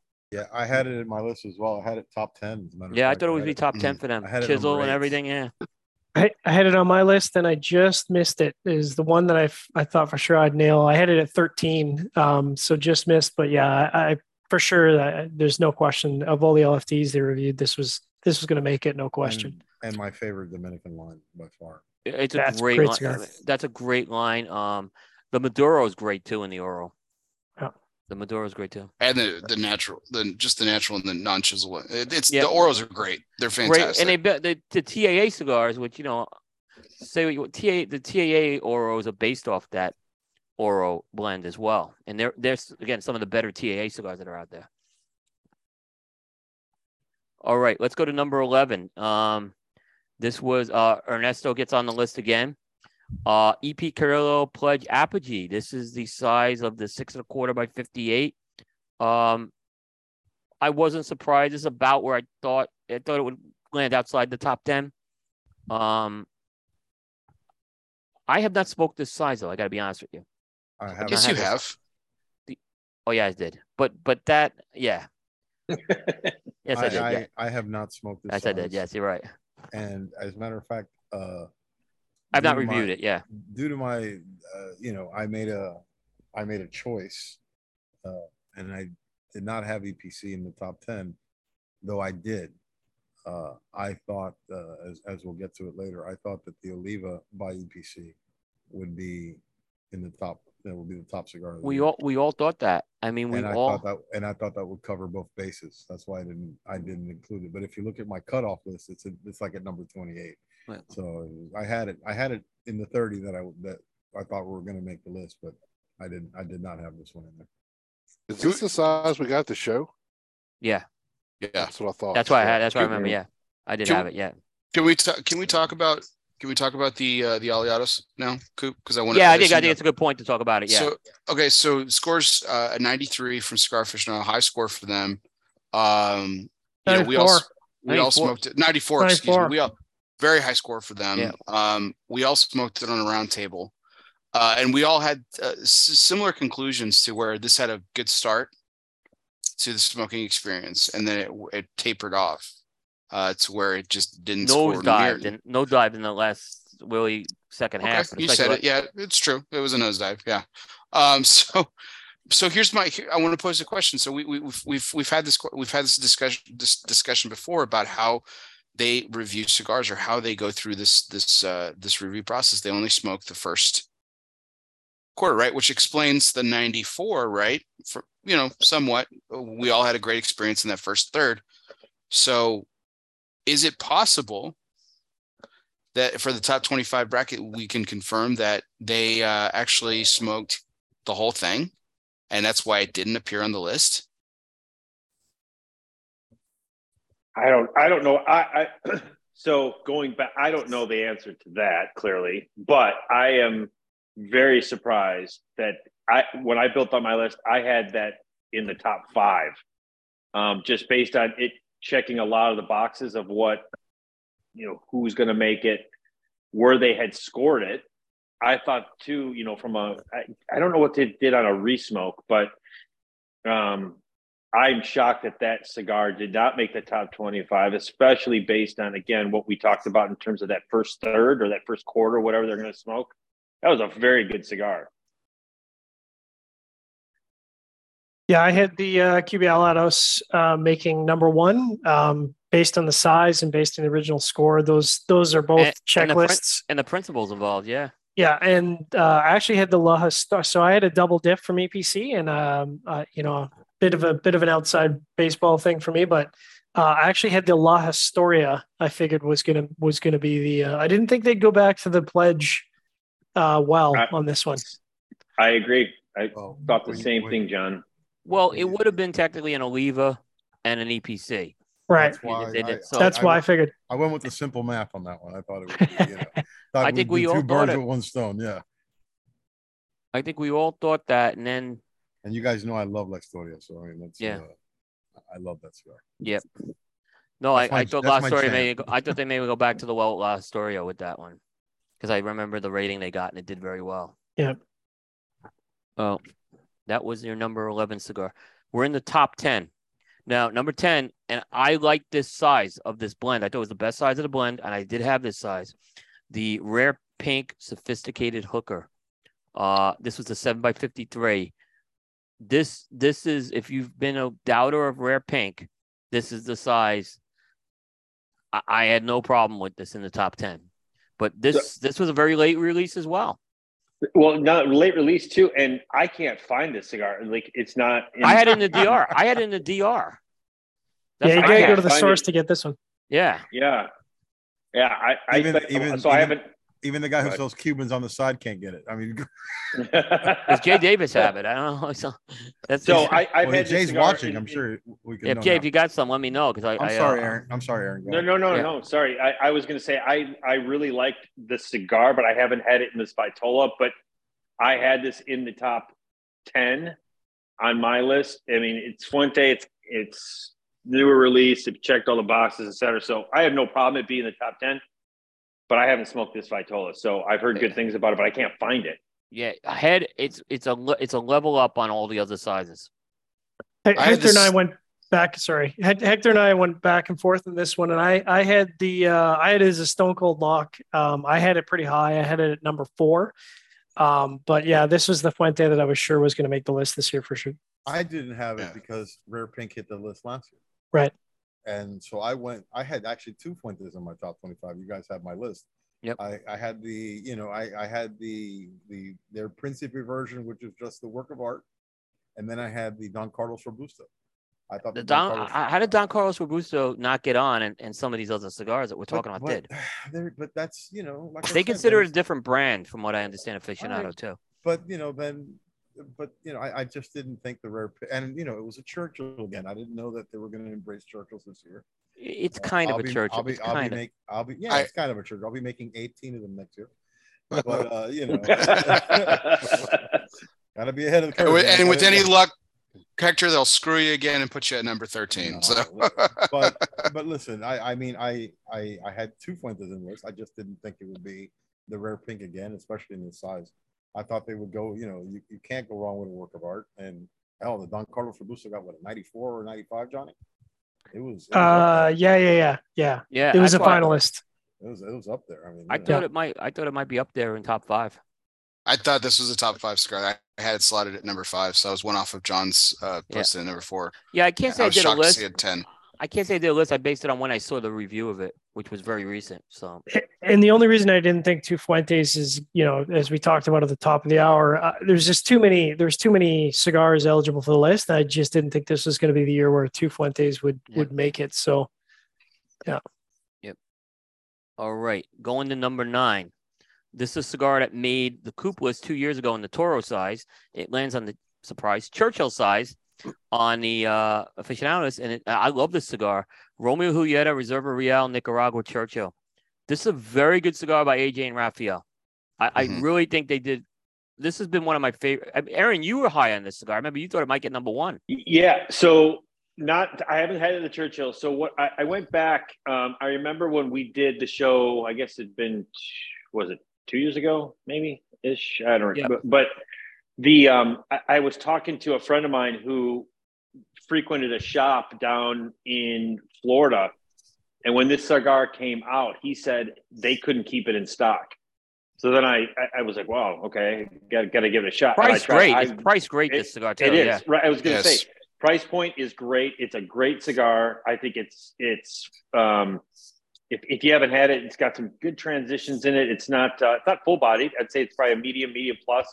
Really like it. Ben, you were smoking it tonight, right? The Churchill. Yeah. I finished it earlier and it was Did you like it? fantastic. Oh yeah.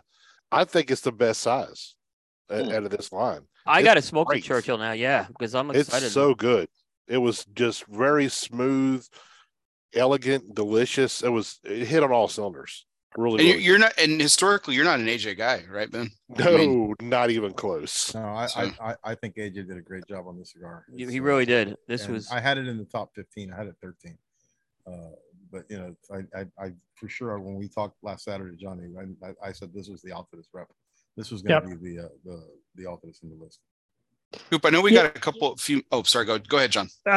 Just quickly, so the only reason I had this as a miss was just the size alone, because I already had 3 Churchills on my list, and I was like, "There's no way they're going to stack this many Churchills on the list." So that was the only disqualifier I had. And then, The more we know, the less we know. The more we know, the less we know. Yeah. Just like football. Yep. Go ahead, Barry. Yeah, I was going to say, I know we've got a few more to discuss, but that brings about a point here. So and you know this, I'm a Churchill fan. I like the Vitola. For the most part, I think it's highly underrated, and it's usually it's underutilized now, which is. But does this go to and show? Again, and this isn't the first time that they've been accused on this show and been accused of this in general in cigar shops everywhere. Does this show, just how out of touch cigar aficionado is with today's smoker? Why? Because it's a Churchill? The amount of Churchills. Oh, the amount of Churchills. I don't think so. Maybe I think it's anything. They're showing that there are sizes out there that perform very well in a Churchill.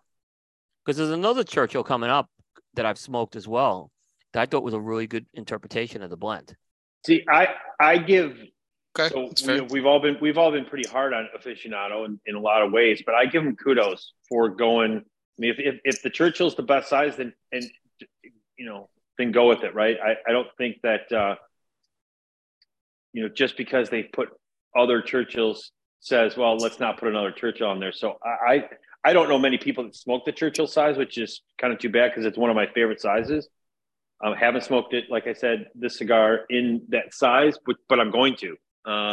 So I like it. I mean, I have no problem if it's ranked that high and they like it, put it on there, regardless. I think this is one of the better releases. Raphael's done some really good releases, but I think you want to say Monte Cristo 1935, followed by this one. I mean, this was a stellar release in my book. Yeah, I agree. Especially the price points under $10 with this. It's an AJ cigar. I think it's a little different than the normal AJ portfolio. I enjoyed this cigar a lot. All right, number 8. We're going to go the opposite direction. I think this is the lowest rated Padron on the list ever. I think it's the lowest Padron has ever placed it on a top 25. Someone can correct me. But I don't think they've been lower than 8. And they go back to the Padron 1964 anniversary series in the Principe, which is the Petite Corona size. And it's the natural blend that they have. Because I've been told it's Maduro only if they say Maduro. So this is a cigar, I'll just say, a few people got me hooked on this cigar this size when it came out. It was a very good size. It's not the size I love, but this blend I always thought was good in this size. Listen, So I worked in a retail shop for a little while, and maybe I that I subscribe to regionalism, but the Principe and the Exclusivo in shops here in Miami fly off the shelves. Yeah, I mean those. It's an affordable 64 too. I mean, they fly off the shelves. It's a great little size. It's a great size. It really is. It's criminally underrated. Yeah. I just didn't think it was the Padron. I mean, how did the 80 not make it? I mean, as highly rated as the 80 was, the 80 was That's where I would go back. The 80 is just, I don't know how you put this above. It's a very good Padron. Don't get me wrong. It's the highest rating. It's the highest rating that it's gotten high in terms of lowest on the list that since 2014, when Padron Family Reserve 50-year Maduro made number 7. So this is even lower. Didn't they have 1,000 series that made it a couple of years ago? Yeah. Yeah. And I think, so now we can, comparing sort of apples to apples, because this is a Padron versus Patron thing. And I love the 64 Principe. I've got a box and I think they're amazing. I like the Maduro one better though. I think the Maduro is excellent, but if I've got a choice between the 64 Principe or the 2680 years, I mean, I don't know But many how people. many Principes can you buy for what you bought an 80? If you're And going that's into why a I have the store, you're going to smoke Principes. an 80. Yeah. Yeah, but So- but Well, Ben and I ultimately, did. Ben and I did. But if we're ranking them, and you're saying which one's the better cigar, to me that's not even a question. The 1926 80 is going to be the one I'm going to pick based on their score. Yeah. But yeah, I bought the Principe, so yeah, take that as you will. yeah, I thought it would be. I thought it would be the 80. I would have Listen, thought the. But there's no shame in. But that you remember the 80 lost to the 80 lost to Casa Magna one year. Yeah, it did in It was in that one. 2008. And look, again, I love that. I've talked a lot about that Casa Magna Robusto. The 80 was the better cigar that year. I'll be honest with you. It is the low. I just went through it. It is the lowest Padron ever. Padron's never been out of the top 7. So here, guys, just think of this: when the reveal was coming out last week, Padron and Fuente were pretty much off the table on day one. That was shocking. That's why when I texted you guys in the chat, I said this is the year for Cuba. Yeah. Yep. And then when it was number 4, I was like, well, maybe not. I still thought it had a shot, though. I still thought they would, because there were so many Cubans. I feel very slighted. I'm not in this chat. This is I don't know. Oh, we can get you in it. We'll get you in it. Listen, good. I'd like to do it. But You'll I'm be gonna have sorry to- you're in it, but you're gonna regret this, and we're gonna have to vet No. you first. But no problem. That's fine. A background check, no problem. I'm gonna need a copy of your driver's license and social That's security fine. to chance. Yeah. All right, we're going to number 7. My father gets back in the top 10 after a couple years out of the top 10 with the Le Bijou 1922 Churchill. I was not a fan of the Le Bijou and the Churchill size. This one I was not a fan of this. You could give me La Bijou in Chaw. I love that, but I did not like the Churchill. Petite Robusto all the day with this one. Yeah, I'm a Petit Robusto guy but it's the Le Bijou is a great blend. They love the blend. Well deserved. Listen, So- I would think we would be hard pressed for any of us to find anything wrong with that cigar. I'm with Hector. Yeah. You can give me any size of that Le Bijou, and I'm you can tell me it's a smoking La I don't Bijou care. Cuban sandwich, and I'm all over Yeah, it, bro. I mean, yeah, you know, 100%. 100%. 100%. Yeah. And I don't know if we've been talking a lot on our team about the 100 Años, which we think is incredible. I bought those cigars for Garrett, Matt, and Dave in Minnesota. I said, you guys got to smoke these now. They loved it. I hope that 100 Años shows up on a list next year, because that took the Le Bijou blend to another level. With what they did with It's Outstanding. fucking sensational. Yeah. I called it Pepin's masterpiece, or Garcia's masterpiece, however you want to call it. But it was my fault. It's not on my list this year, but I can tell you what, it'll be very high on my list next year. It was a great. This size, I just didn't think this size did it for me. But my father, they haven't been in the top 10 in a couple of years, so they get back in there, and this is a blend that tried and true blend. But they didn't have any new core stuff this year. Now it's going to be an interesting conversation of this cigar versus the next cigar on the list. Well, Yeah, actually, now, they again- though, I didn't have this cigar, by the way. I had. By it the way, on and I Father, like this blend that's coming up next. So I I think had- this was I- maligned. This was a maligned one. I felt but a little. hold on, but I didn't just on my father part. I didn't have La Bijou. I had the number 4 Lancero. I didn't think they were going to do Lancero though. But listen, for next year, I'm just gonna throw this shit out the window, and because That's what- I've had La Bijou. Yeah. It's a fantastic cigar, but the Lancero rated so high. Yeah. And and how many times we said they don't like Churchills, just like we say we're gonna say they don't like Lanceros. No, they do like Churchills. They don't like Lanceros. No, this or year Connecticut's. this year Well, they like Churchills. This year they like Churchills. Yeah. All right, so go ahead. All right. I'm sorry. Go to All right. Next one's number 6. Now, this one got a lot of malignment. I think it's a good blend.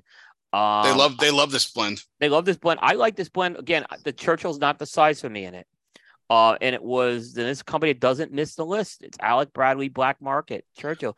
Black Market's still one of their. You talk to the Rubens. This is still one of their bread and butter lines. It does very well. It's for them. D-line. It's It's D-line. D-line. We had dinner. We had dinner with Bradley. With Bradley, and he said, and I asked him what was their number 1 selling cigar, and he said the Black Market. And I'll say this too. So we had this discussion as a group, and Bear, I think you asked me what was my favorite Alec Bradley, and at the time, I mentioned the Prensado, but I will be, and you guys were like, no, you got this and that. And then when when Ruben told me about the Black Market, I went back to it, and it is really good. It's probably my favorite. It is a Alec really good. Bradley. It's a underrated. It's been around a long time. It's a very unique flavor profile on this cigar.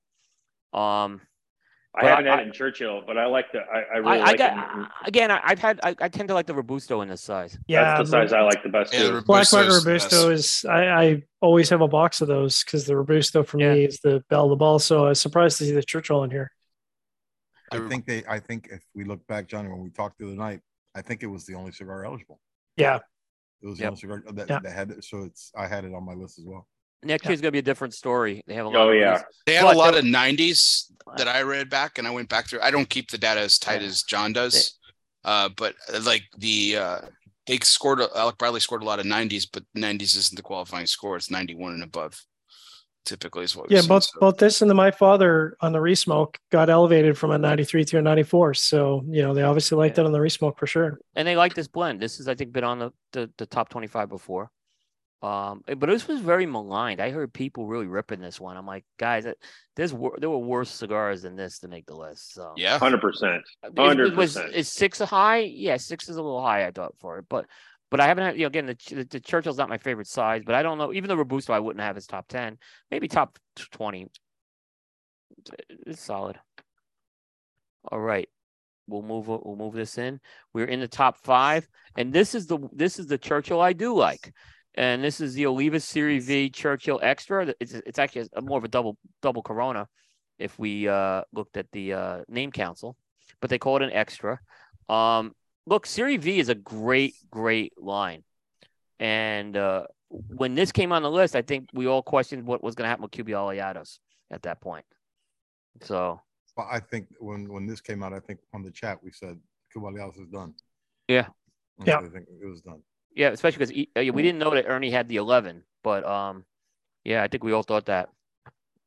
This is I haven't usually there's a lot of Olivas in play on the list. Coop, sorry to interrupt.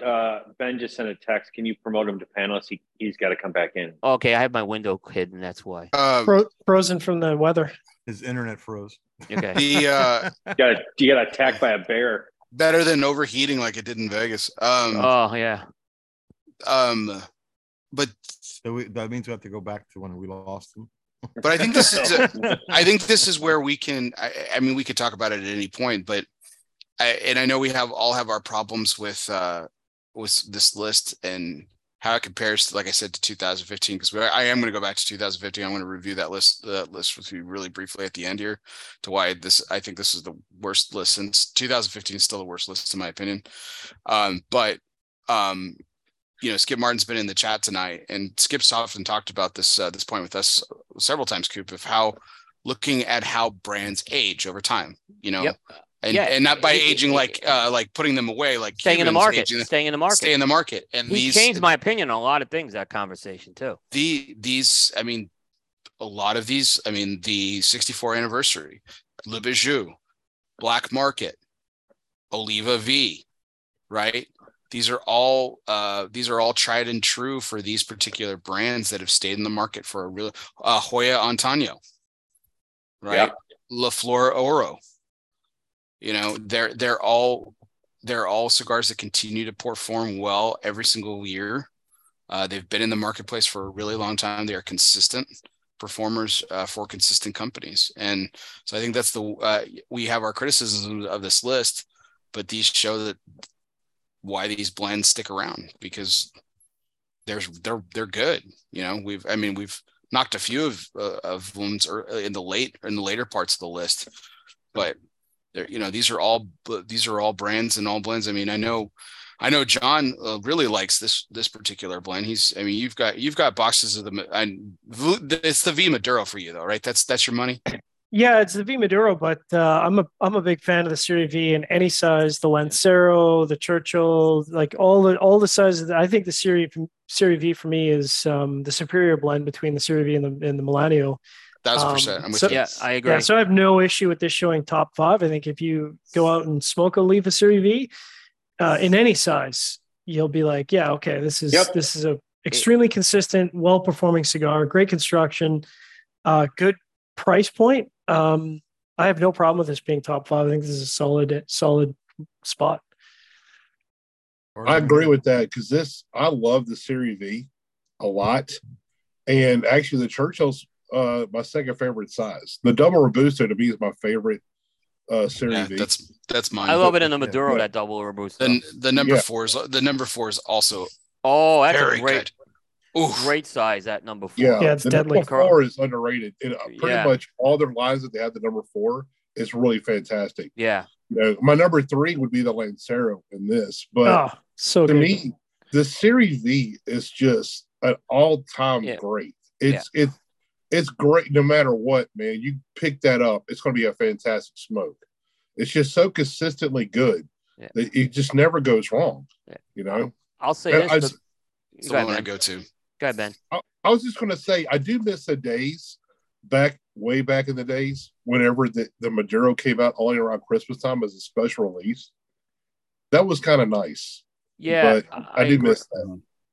I agree. Yeah, when they went into regular production with it, it just doesn't perform as consistently. The Maduro. No, the double Robusto is great in that size. I would say that it is. The 5x54. Yeah. I've just overall, I haven't seen it performing to the standard that I remember it. No, I totally agree with that. I feel the same way. I mean, back in the day, you used to get a little 10 count box, and it would usually be in a special size sometimes where it would mostly be those were freaking phenomenal. Yeah. I mean, people would seek those out. Now they kind of lost the specialness of those cigars, so they're not that big of a deal anymore. And you're right, Bear. I don't think they're the same. I mean, they don't have the richness they seem to used to. They are lacking richness. I'm with you. I mean, maybe that's one of those things that's kind of put in our head now because we can get it so easily now. I don't know. But to me, it's not as good. But that Series V sampler that's got the 5 different sizes in it, I think 5 or 6 different sizes, that to me is, if you haven't experienced the Series V, that's the one to get, because then you can go through the entire series of sizes. It's easy price point to get into it. And I totally agree. And it makes a great Christmas gift. That's exactly what I was going to say. I used to give those samplers out as Christmas gifts to people because they were phenomenal. It was a phenomenal price with a bunch of great cigars, and you could try all the different sizes. It was awesome. If I remember correctly, John, listening to some of your reviews on Developing Palates, you have Maduro V Maduros going back to what, 2010? 2008, I've got a minimum of 2 boxes of 08, 9, 10, 11, 12, and 13. And so I occasionally go back to the well. I mean, some of them are aging out now, especially the 2008s, but, like the 2009 was just a monster in terms of power. So it's faded a lot, but it's still a really good smoke. So that's one of those that I've got kind of stashed in the back of my humidor. And this is the time of the year where I kind of go back and go, let's try the 9 versus the 12 or the 9 versus the 10 and see how they stack up. And that's why I have the same way. I have several boxes to move. And that's why it took a month for John to move. I'm the same way though. I still have. I probably have 2 or 3 boxes of each year of the original release of those old 10 count boxes myself. Still have them, but I'm a cigar hoarder. But to me, they were special. There was something that was really special. There were, most shops didn't give it a lot of them. So you always went at least 2 deep, right? Yeah. Usually I would smoke one and put one away, but I still have several boxes I would just keep just because they were just a special thing to have.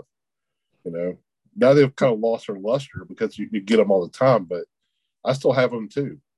And it's lost to the annals of history, but I did a review where I smoked 3 different V Maduros at the same time on a live broadcast. So that was an interesting experience. Did you hook up your iron lung too at the same time? I figured I might come out of that a little green, but it's all right. All right. Hey, just one more point on the V. The greatest Calabra I have ever smoked is the Series V Calabra. To me, that there's never been a Calabra that good. That was like an event only thing, I believe. Or you go to the factory and you gotta talk to you gotta. Well, Gilberto came over to Drew Estate one night and handed those out to us. And actually, I got a second one of those, and I still have that second one. It's probably about 10 years old. It's probably aged out at this point, but that was the greatest Culebra I've ever had. I don't think there's a Culebra that comes close to that Serie V one.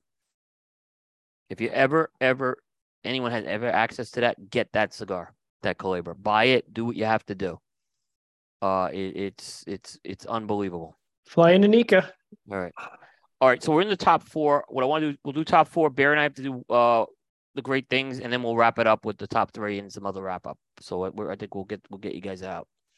All right. Number 4 was a Cuban. This was the first time I believe a La Casa del Habano exclusive actually made the list. I don't remember another time it's happened. So I didn't see this one. I wouldn't have seen this one happening at all. It's the Hoya de Monterrey Elegante, which is that like Figurado size, the 6 1/4 by 47. I have They not love smoked this blend. They love this blend, though. Yeah, they love this blend. I haven't had it, so I can't comment. But when this came out, I think then we all questioned, will there be 2 Cubans in the top 4? So I think that was what the bigger question we had then, because well, is the Cuban off the table right now? First time ever. Yep. So I think the big surprise for me on this one was and there was been a lot of discussion on this, is that the original review box was February of 2018, and that was kind of one of those, 4-year-old Cuban smokes really well. Tell me something I don't know. And then they went out and got a June 22 box, and it scored higher. And every cigar review is subjective. But even the guys who smoke a lot of Cubans or exclusively smoke Cubans, I think that raised a few eyebrows to say like a 5-month-old box smoked better to you than a 4-year-old box. That's kind of surprising. I mean, Again, it's subjective, but that has never been my experience. Just say it. You call bullshit. It does seem surprising. I call bullshit. Yeah, 100%. This is crazy. And all the ones that, you see it has a special band, the Casa de la Habanos band on the bottom. That's 2 points right there. None of those smoke young. They're all shit young. They're all shit. So I can't believe one from June 2022 could score a 95, because I've literally never had one young that I would have rated probably above an 85. They age fantastic, right? But young, they're terrible. I've never had one that's good. I would smoke one if I was down in Havana, just to see what it was smoking like. But when I bought a box, that was going away for at least a year. There's no way that I would even consider reviewing something that was 5 or 6 months old. No chance. Yeah. So for folks who may not have followed this, I just want to kind of make what we're talking about. When this was originally reviewed, it was from a box date of February 2018. And now for the resmoke, the box was from June of 2022. What was the original score? Was it 95? 93. 93. They had it lower. That's bullshit. They had it lower. That is such bullshit. Now, I haven't smoked this size, but I agree with you on Hoya de Monterrey in general with that line. I don't even want to talk about this one no more. All right. We're going to go to Great Things Are Happening Here segment, and I'll go through mine quick. Sponsored by Tabacalera USA, makers of iconic brands such as Monte Cristo, Romeo Julieta, H. Upmann, and Aging Room Cigars. Tobacco USA, great things are happening here. So this is where Bear and we pick a good news story from the week, and talk about something positive instead of the negatives here. Bear, I'll go first. Okay. So sure. I thought this is just going to piss off some people. I thought this was a great FIFA World Cup this year. I thought it was one of the best FIFA World Cups that happened. I hear you guys, but if you watch that championship game, that was that's going to go down as one of the greatest soccer games of our generation. I don't care what anyone says. Agree, 100%. Yeah, it was just everything. I mean, that game was just everything you wanted. Like, for everyone who says soccer's boring, watch that game and tell. If you're not excited from that game, it was just the electricity and intensity. Bear has come up. Bear pulls a lot of stories from this Good News Network site, And there was a story here that had 5 good things that happened from the World Cup this year. The 5th one's going to be a little controversial, but I'll mention it anyway, okay? I'll just mention what the 5 things were. The first thing was they mentioned that Messi emerged from Maradona's shadow. I think he had, obviously Maradona had the championship, Messi didn't, so I think he got that off his back. So it was a. By the way, did you see the crowds today in Buenos Aires for the parade? Yeah, that was insane. I mean, there had to be 5 million people on the streets there. I don't know what the count was. They had the helicopter, the Argentinian team out. Yeah. Could get out. There were people on overpasses of highways. Like it was insane. I never saw anything like that. And look, this guy might be playing in Miami next year, Hector. So, you know. If Messi was outside, I wouldn't open the door. Yeah. I don't give a shit about that. I mean, listen, I know people love soccer, but I'm not going to go see Miami's soccer team play. I don't do soccer. Yeah. But I did. I will tell you this. I did see. Me and Eric were in the warehouse, and we saw the first half of the game. And he turns to me and he goes, "It's 2-0. What does that mean?" I go, "It's like 28-0 in football. It's over. I mean, this game is over. This is 28-0. You know." And I saw Argentina go into that Dean. What was the North Carolina coach's name? Dean Smith. Dean Smith stall ball. They went into that stall ball defense. I went, that's over, man. The French have no shot. I get in my car. He gets in his car. I do a couple of errands. I turn on the radio. It's 2-2. Hector, that's called in soccer terms. It's called parking the bus. Yeah. Well, somebody told me a guy who goes to the shop who's a big soccer player, played in college. He said 2-0 is the most dangerous score in soccer because you think that you've got enough of a lead and blah blah blah. And the French scored within 2 minutes. They tied the game in 2 minutes. So there was 11 minutes left, and all they had to do was just not let them score. And then Mbappe got a PK, and then 1 minute and 32 seconds later, he scored his second one. So you said that I heard people say, Coop. I'm not trying to step on your spot here, but yeah, he got Maradona's shot off his back. He's the GOAT now. But from what I understand, this French kid is the new GOAT. Oh, he's great. He's great. Oh, Mbappe? Mbappe's great. He's the next great. Yeah, he's the next great. I mean, he's already got a World Cup, and he's very young. I mean, to me, the GOAT is Pele. He'll always be Pele. I don't care what anyone says. What Pele did is fantastic. But all right, the other stories were Morocco was the second story. Yes. Making it to the Final Four. They beat some giants along the way of Spain and Portugal to get there. So they did really, really well. That was the second good news story. First African nation to get to the quarterfinal. Yep, first African nation to get to quarterfinals. And the third thing was in general the success of the African teams because 5 African teams won at least a group match, and 2 of them, Senegal and Morocco, made the knockout round. Again, this is, Africa has not had a lot of success going deep into the tournament. I think Cameroon is the only other one I remember getting to the final 8. Yeah, Ivory Coast usually does pretty well too. Yeah. The fourth thing was, and this is if you're into this, but they had the all-female officiating team in the World Cup. That was a first that happened. So that's a pretty big deal no matter how you look at that. And I didn't hear anyone complaining about the officiating in that game. So I guess they did well. The fifth one, and this is a little bit controversy, but they wrote in here the Qatari people, not the Qatari government, but the people, everyone, the comments were, the average people, working, supporting the World Cup, service industry, restaurant. I heard everyone said just nothing but wonderful things about them. And it was, and I understand there's a lot of controversy about where this World Cup was, and I'm not trying to minimize that, but it's kind of like a bit of a Cuba situation. When you get into the people, they found them very warm, and hospitable. So those are my 5 stories, and we'll put the link in this, so you can read the whole story on that. There's no love for Canada. There was no love for Canada. They were didn't they finish last? Didn't they finish last place? This is the first time they qualified for the World Cup in 36 years. Yeah, 36 years. It's a big deal that Canada was there. They didn't write it in the article. They didn't write it in the article, but that's all. I mean, it's going to be interesting to see what happens with Canada hosting part of the World Cup in 2 cities. So listen, John, when you guys get Argentina on the ice, they got no shot. they got no Listen, shot. we had no shot against the Netherlands in that match. I knew it from the start. I mean, but I don't want you to think I haven't watched soccer. I just like watching one team play. I am telling you, I like watching the Germans play. I do. they played terrible. They were like partying. The Japanese played real well. How about saying the Japanese really played well? I mean, they played really play well well when it matters. They But won a big Japan- match. Yeah, they won some big matches. I love watching the Japan Germans always play. does. Japan is, we don't see them play because over here, all we ever see is Bundesliga, Serie A, La Liga, League One, Premiership. We don't see nothing over there. Yeah. Japan has a really big booming soccer culture. Their players are getting better and better and better and better, and it showed at this World Cup.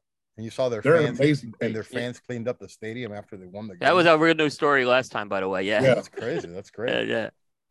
So by the way, I think it's going to be U.S. is going to be really strong in 2026, especially playing on home soil. It's going to be a big difference. I was in St. Louis for my son's soccer tournament. All we did was watch the cup and his goal is to play in 2026. So that's whether or not he does. I mean, that's a whole nother thing. But we're a soccer family. I'm by proxy because my son's not playing. I don't watch a lot of it, but obviously, we're a soccer family, so it's fun to watch. I love soccer. It's one of my top sports ever. I'm a huge Barcelona fan, and Manchester United are my two main teams. But I get what you're saying, Hector, about the German. It's amazing how the big soccer countries, France and Germany, England, and Italy, they all have their own certain styles, and especially Spain. I love watching Spanish soccer because it's so elegant, right? And like the German is, as you can figure, it's very technical. As John likes to say when he talks about the German engineered cigar, they play like what is soulless. It looks like you're watching a video game. The kicks are, the passes are, I just like watching the Germans play. It's interesting that Mbappe plays in France. Yeah, he plays for Paris Saint-Germain. Yeah. I mean, we don't hear a lot about that team here. But this guy's 24 years old. I mean, and now France is a legitimate world power in soccer. I mean, well, they won the last one. Yeah. I mean, I remember when they won it in '98, right? But they played it on home soil, and the French just have one of the biggest home field advantages in sports, if you look historically. So, but then they hit then they got to a final against Italy, right? One year, and then they got last year. I predicted them to win last time. I thought they had what was such a big deal when they won in 2018 was the World Cup before they flamed out. They flamed out bad, Because the reason why, because they had a lot of massive personalities there, and they couldn't come together and play. Yeah. Everybody wanted to be the big top shit on the team. 2018 team played as a team, and it's carried over to this World Cup because a lot of the same guys are playing it. And they have legitimately some of the best players in the world on that team. It's amazing. They're going to be a factor. It'll be interesting to see them playing in the other hemisphere, how they'll do, because they flamed out in Brazil. So the European teams typically have not done well in the Western Hemisphere World Cups. Yeah. I mean, I'm a huge Messi fan because I love Barcelona, and he is one of the greatest who's ever played the game. But you saw the passing of the torch at this World Cup. Mbappe is now the greatest player in soccer right now. And he's only 24. That's what's he's got maybe 12 more years. I mean, so he could easily be in a few more World Cups. I mean, I remember the last time a player had a hat trick in a World Cup final. He put that team on his back, by the way. I mean, he just put that team on his back. He was the only one to do anything in the penalty kicks at the end. I mean, he did everything possible. He really did. He put that team on his back. Yep. All right, Bear, what do you got? Well, Coop, everyone on this show knows what affinity I have for veterans. So it's my time to say thank you to Hector and to Ben's wife for their service. Absolutely. But Hector also served for a number of decades as a police officer as well. Yep. And first responders kind of fall in the same camp as veterans for me. I've always had great respect to them. I mean, I was a kid, I was a high school senior when 9/11 happened. And that kind of caught my attention in a lot of ways. I was raised in an Army household, so I had great respect for our armed forces individuals. But it was that time where first responders really kind of came on my radar, and it happened again during the Boston Marathon bombing. And it's so much video of men and women in uniform, first responders running the wrong direction, as we've said before on the show, Coop, right? And it's unbelievable that even when off duty, it doesn't matter, the uniform is still on, the badge is still on, they're still running the wrong direction. And this story is pretty incredible in itself. And this is a first responder who was actually he's unnamed, he's still unidentified, but he's an EMT that was on a skiing trip. He was on a skiing trip, and so what happened was an avalanche. So there was a skier who actually was skiing the slopes of Neffs Canyon in Utah, and when the skier actually, Travis Hausener, took one step too far, as the article's quoted as saying, by passing through a loose snowpack and triggering an avalanche. So he was completely buried except for a single arm, broke his femur, hurting his arm in the process as well. For 45 minutes through pain and agony, I'm sure he was shouting for help, digging, and an EMT, again identified with the United Fire Authority, who was on his own skiing trip, passing by, heard these screams and dug him out. And for 8 hours on a mountaintop, waited with Hausener until help arrived. It's an incredible story of survival and of a person running the wrong direction. And, this was supposed to be his time off, his damn moment of leisure. And when tragedy struck, he went the wrong direction and he helped out his fellow man. And it's stories like this that are, often buried, as what the Good News Network is really good at doing, is finding the good in everyday life. And, I know, Hector will probably crack a joke, but I know if Hector was on that mountaintop, he would have done the same thing, which says something about the heroes and heroines that put on a uniform every day, whether they're police officers, firefighters, EMTs, and it's a wonderful thing, and I think we need to recognize them. And so, whoever this man is, because again, he's unidentified. Travis owes his life to him, and it's a great story. Nice job. Yeah, I agree. Good job there. Luckily, I don't know much more I can add, but that's just, it's great. Hector doesn't ski, thank God. Yeah, right. Hector doesn't do snow. Hector, well, I like snow, I just don't ski. Okay. This has been Hector here. We're gonna need a unit up here. All right. We'll get back. I'm gonna pinpoint you on Google here. This is where I'm at.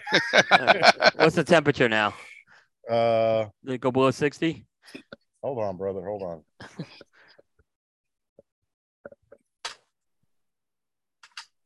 66. All right, you're fine. Okay. All right. We're gonna bang out the end of this now. So, No all right, content. number 3. And by the way, that was our Great Things Are Happening Here segment, sponsored by Tobacco Road USA. All right. So let's get to number 3. 28 here in Texas now.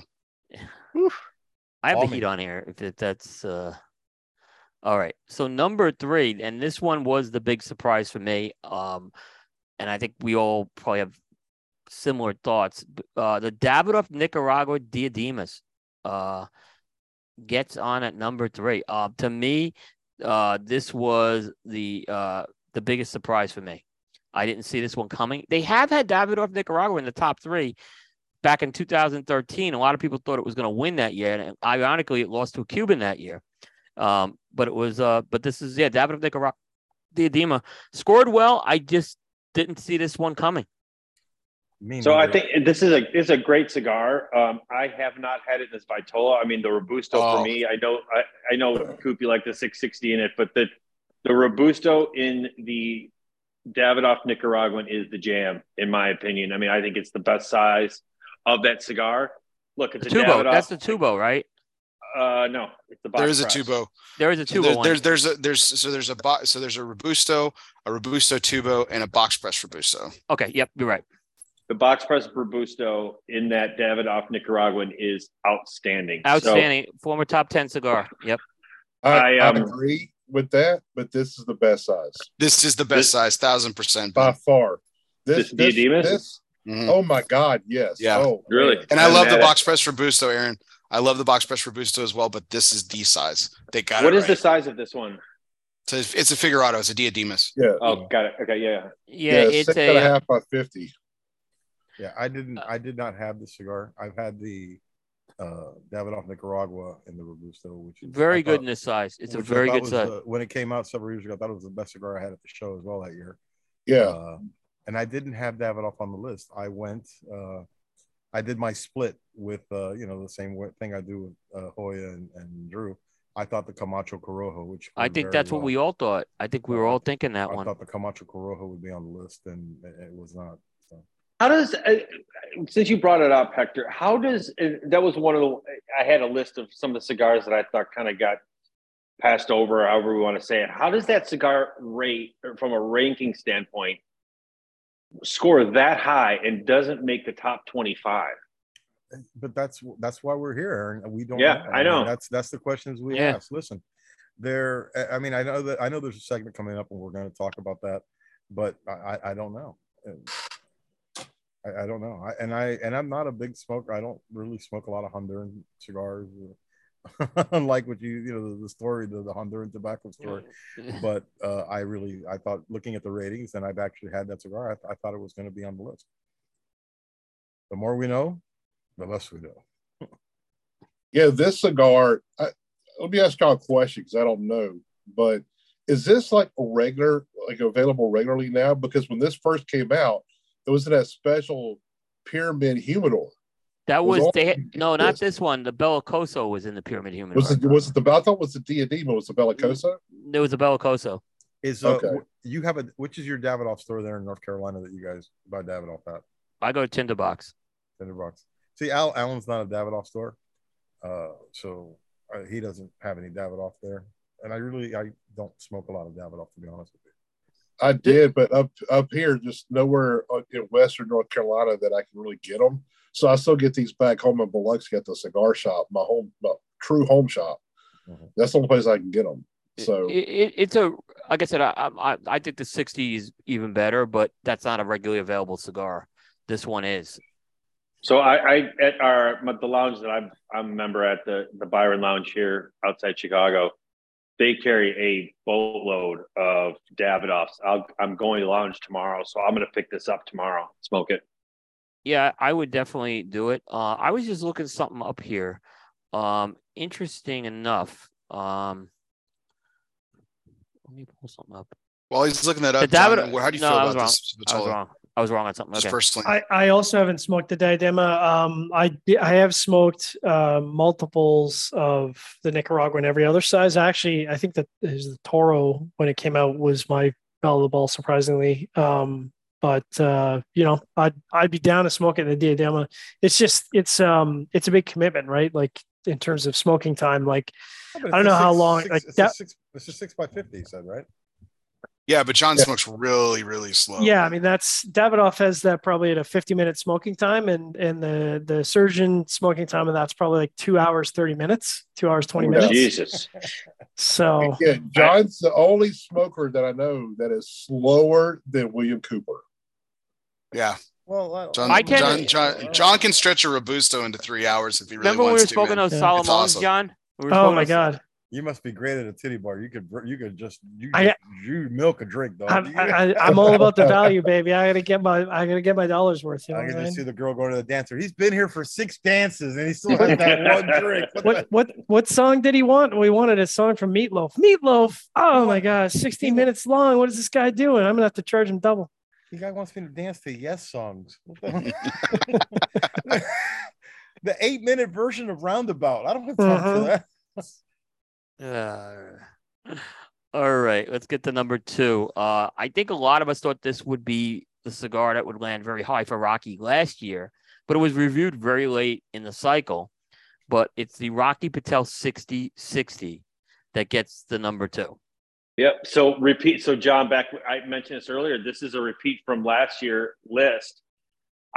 When this thing came out, I think the Toro is the best size in this cigar. Now it's a little bit inconsistent, and I've got, okay, throw the comment in here. I've got a couple boxes of I've got a couple boxes, but in the Toro. What? You got to be kidding. I know, shockingly, but really like this cigar. I haven't smoked it in the 60. I thought actually, was it last year? I thought it actually had a chance to be Cigar of the Year, just based on Rocky finally getting Cigar of the Year, etc. Good cigar. Surprised they went back to the well again with the 60, but you know. Well, the Grand Reserve was on the last year. The Grand Reserve was the Grand Reserve 2 years ago. 2 years ago.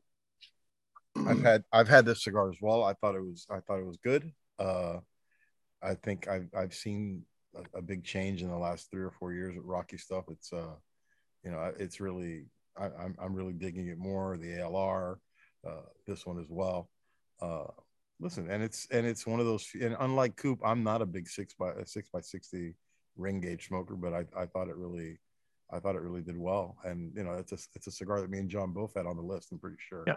We talked about our list extensively last week, so and I had it high. I had it top 5. So did they review the Disciple or the White? The White did not perform well. The White, I think, scored like a I don't know if they sub. Yeah, they did the White. It was like an 88 or something. Yeah, it didn't. Yeah, I didn't have it eligible. I thought the Disciple was actually the better blend here. I think the Disciple might show up next More year. consistent. Yeah, the Disciple scored some good points. The Robusto scored a 91. And when was that? I don't know when that review date was, but it was an insider on April 5th. So they went 60 over the Disciple. I think the only surprise on that, sorry to cut you off there, Ben, was that the original review score on this was a 93 and the re-review score was a 96, which was a bit of a surprise for me because like Hector said, it was on my list. I had it at 12. I figured it would probably score 94, 95, but I was surprised to see it jump up to a 96 for a final score. That's the biggest jump of any of the cigars that were reviewed in the top 25 list for final score. This one for me, I'm the outlier in the Coop Coalition. This one I thought was just okay. This blend.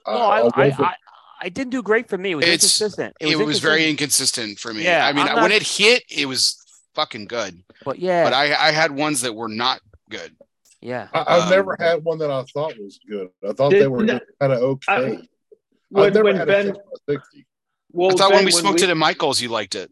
Yeah, I was going to say I got you guys the Toro at Michael's when we were together down there, and I thought but then I also gave you the Reserve, which you really liked. Yeah, but I had the same thing late last year. I smoked it, and I'm like, man, this is gonna be on my list for 2022. When I got to the review cycle, it came out with 88 every time I smoked it. I'm like, to me, it was a miss for me. And the Disciple was far better. It was a far better cigar at a far better price. Yeah, I don't dislike the blend. I just thought it was okay. I mean, I know y'all loved it, so maybe the bar was still a bit too high for me. I was expecting too much out of it, maybe, but I thought it was good, but not like, wow, I want to buy a box of these. Good, put it that way. From what we had Rocky on KMA Talk Radio on Saturday, he did a very short segment, and he said that this was a project very similar to the ALR, where these cigars were rolled and aged for a while. So that's what he had told us, which I was really unaware of that. So it's not that the cigar was ever young when I had it. I thought it was always ready to smoke, but there were times when it was on, and there was times when it was off. It seemed like it just never, there were more, it never had something where it would be a top 25 cigar for me. And I've been high on Rocky with the San Andreas wrapper over the past few years. He's had some great ones. This one, I'm in the minority. A lot of people just love this cigar. When we were looking, I don't know if me and John, I think with John, we talked about it as well. We were looking at the cigars that were eligible for Rocky, were under his flagship or whatever. There was one that came up that we thought might have like a a shot. Remember the Hiroshi? Was it no, not the Hiroshi? The Hamlet. Yeah, it got a high score. It got a high score, but that's also inconsistent though. That cigar, like I smoked a Hamlet and it was the worst Rocky I've ever smoked, and then I re-smoked it again and it was good. I mean, I wasn't doing handstands over, but they reviewed that Salomon, which is I thought always the best size of that. Very consistent, yeah. But I didn't think it would make the list because I think he's out of the industry now, so I didn't think it would make the list.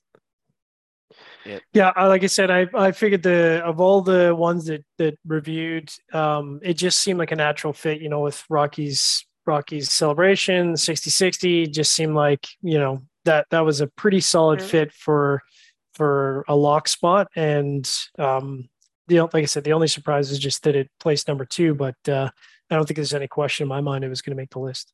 Yeah, Rocky was very classy too on the whole, getting number 2. He didn't have any. He was very appreciative getting it. He said all the right things. It's something. It was a cigar that he was really proud of. So, I mean, obviously, I think he would have liked to have had number 1, but it wasn't meant to be. That's made in Nicaragua, correct? Yes. Yeah, that's he's Amika's doing great things. It's Amika's. I mean, all the stuff coming. Tabacusa is doing some. That did the winter collection down there. They did the quarter century down there.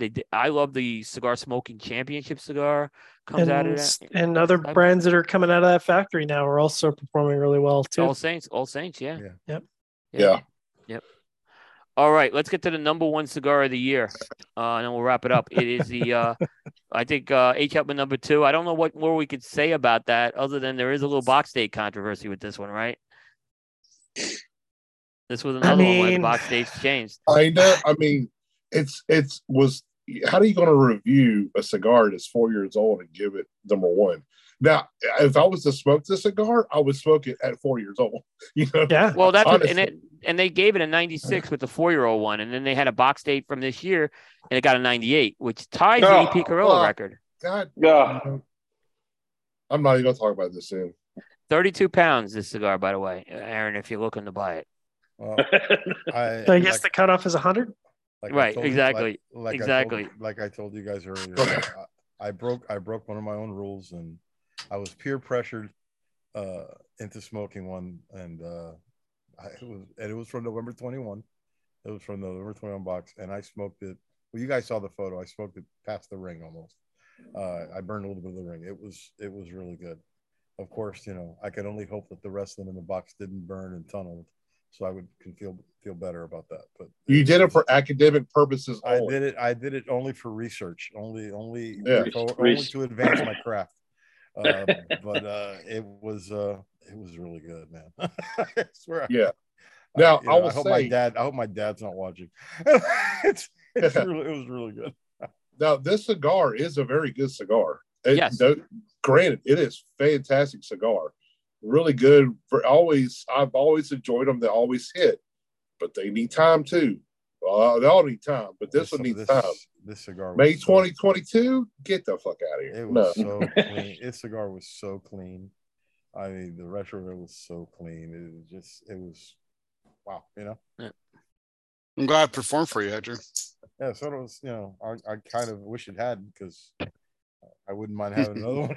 I wouldn't mind having another one. Actually, he gave me 2, and I'm going to give one to my kid on Christmas Day. But or maybe not. I mean, he's doing pretty well for Christmas. I might just smoke it myself. We'll have to see. All right, guys. I know, Bear, you wanted to do one thing as well. You wanted to so. Well, like a lot of us had some problems with this list, particularly in the later parts of it. There are some good cigars on this list, but I I've alluded to it a couple of times tonight. 2015, obviously, it was absolutely positively I still say it was the worst year for it, and so I'm just going to go through it really briefly. Now, it has Aaron and a lot of people's favorite for the number 1. It was my father Libiger 1922 box press. But my problem with this was brought up earlier in the show, which was this was an exception. It's it was a number 5 cigar a couple years prior, and then it pops number 1 this year in 2015. Number 2 is the Ramon Allones specially selected, a Cuban. Great cigar. Number 3. Fantastic. Number 3, CAO Flathead. The first wasn't that the first 60 that really did well for them? Mhm. Yeah. The first 60 Yep. that really It was that the popped on V66 660 carb. Arturo Forni Don Carlos Bellicoso, number 4. The Padron Family Reserve 50-year natural gets beat out by the CAO Flathead. Yeah. No, don't think that. Right. Yeah. This is why it gets bad. So number 6 is the Illusione Ultra, one of my personal favorites. Number 7, here's the Rocky, the Edge. Love it. Love the Edge Maduro. Yes. The Edge. It's the Edge. Habano. It's the The Edge. Habano. This is the Edge Habano Torpedo, Habano. which Love is it. frankly the boxes and boxes of that fucking cigar. the Habano or the Maduro. I mean, The crates. Habano. I know it's like my Crates. guilty pleasure. Crates I and crates fucking of it. have Gets bought that so 100 many count. boxes of that damn Habano. I gotta admit, it's That my Foot guilty Locker. pleasure. I do. Yeah. It was actually in the Torpedo, which is also the worst performing Vitola in my experience in the Edge. The Symmetry I already mentioned is number 8. Bolivar Bellicoso Fino at number 9. Okay. Great.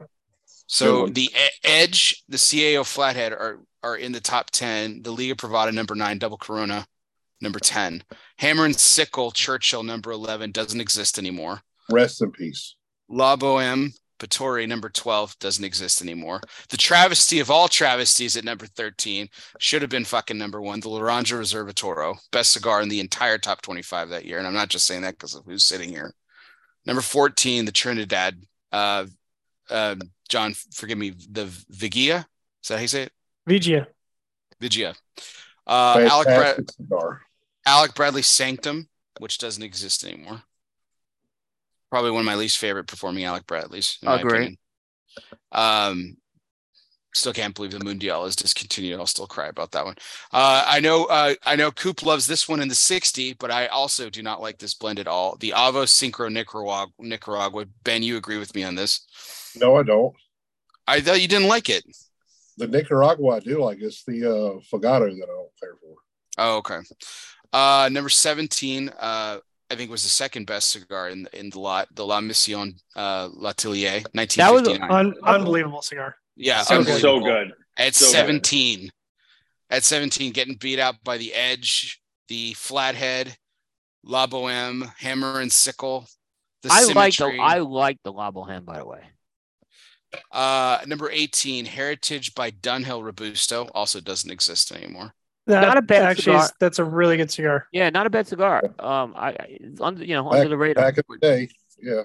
Dunhill did some really good stuff.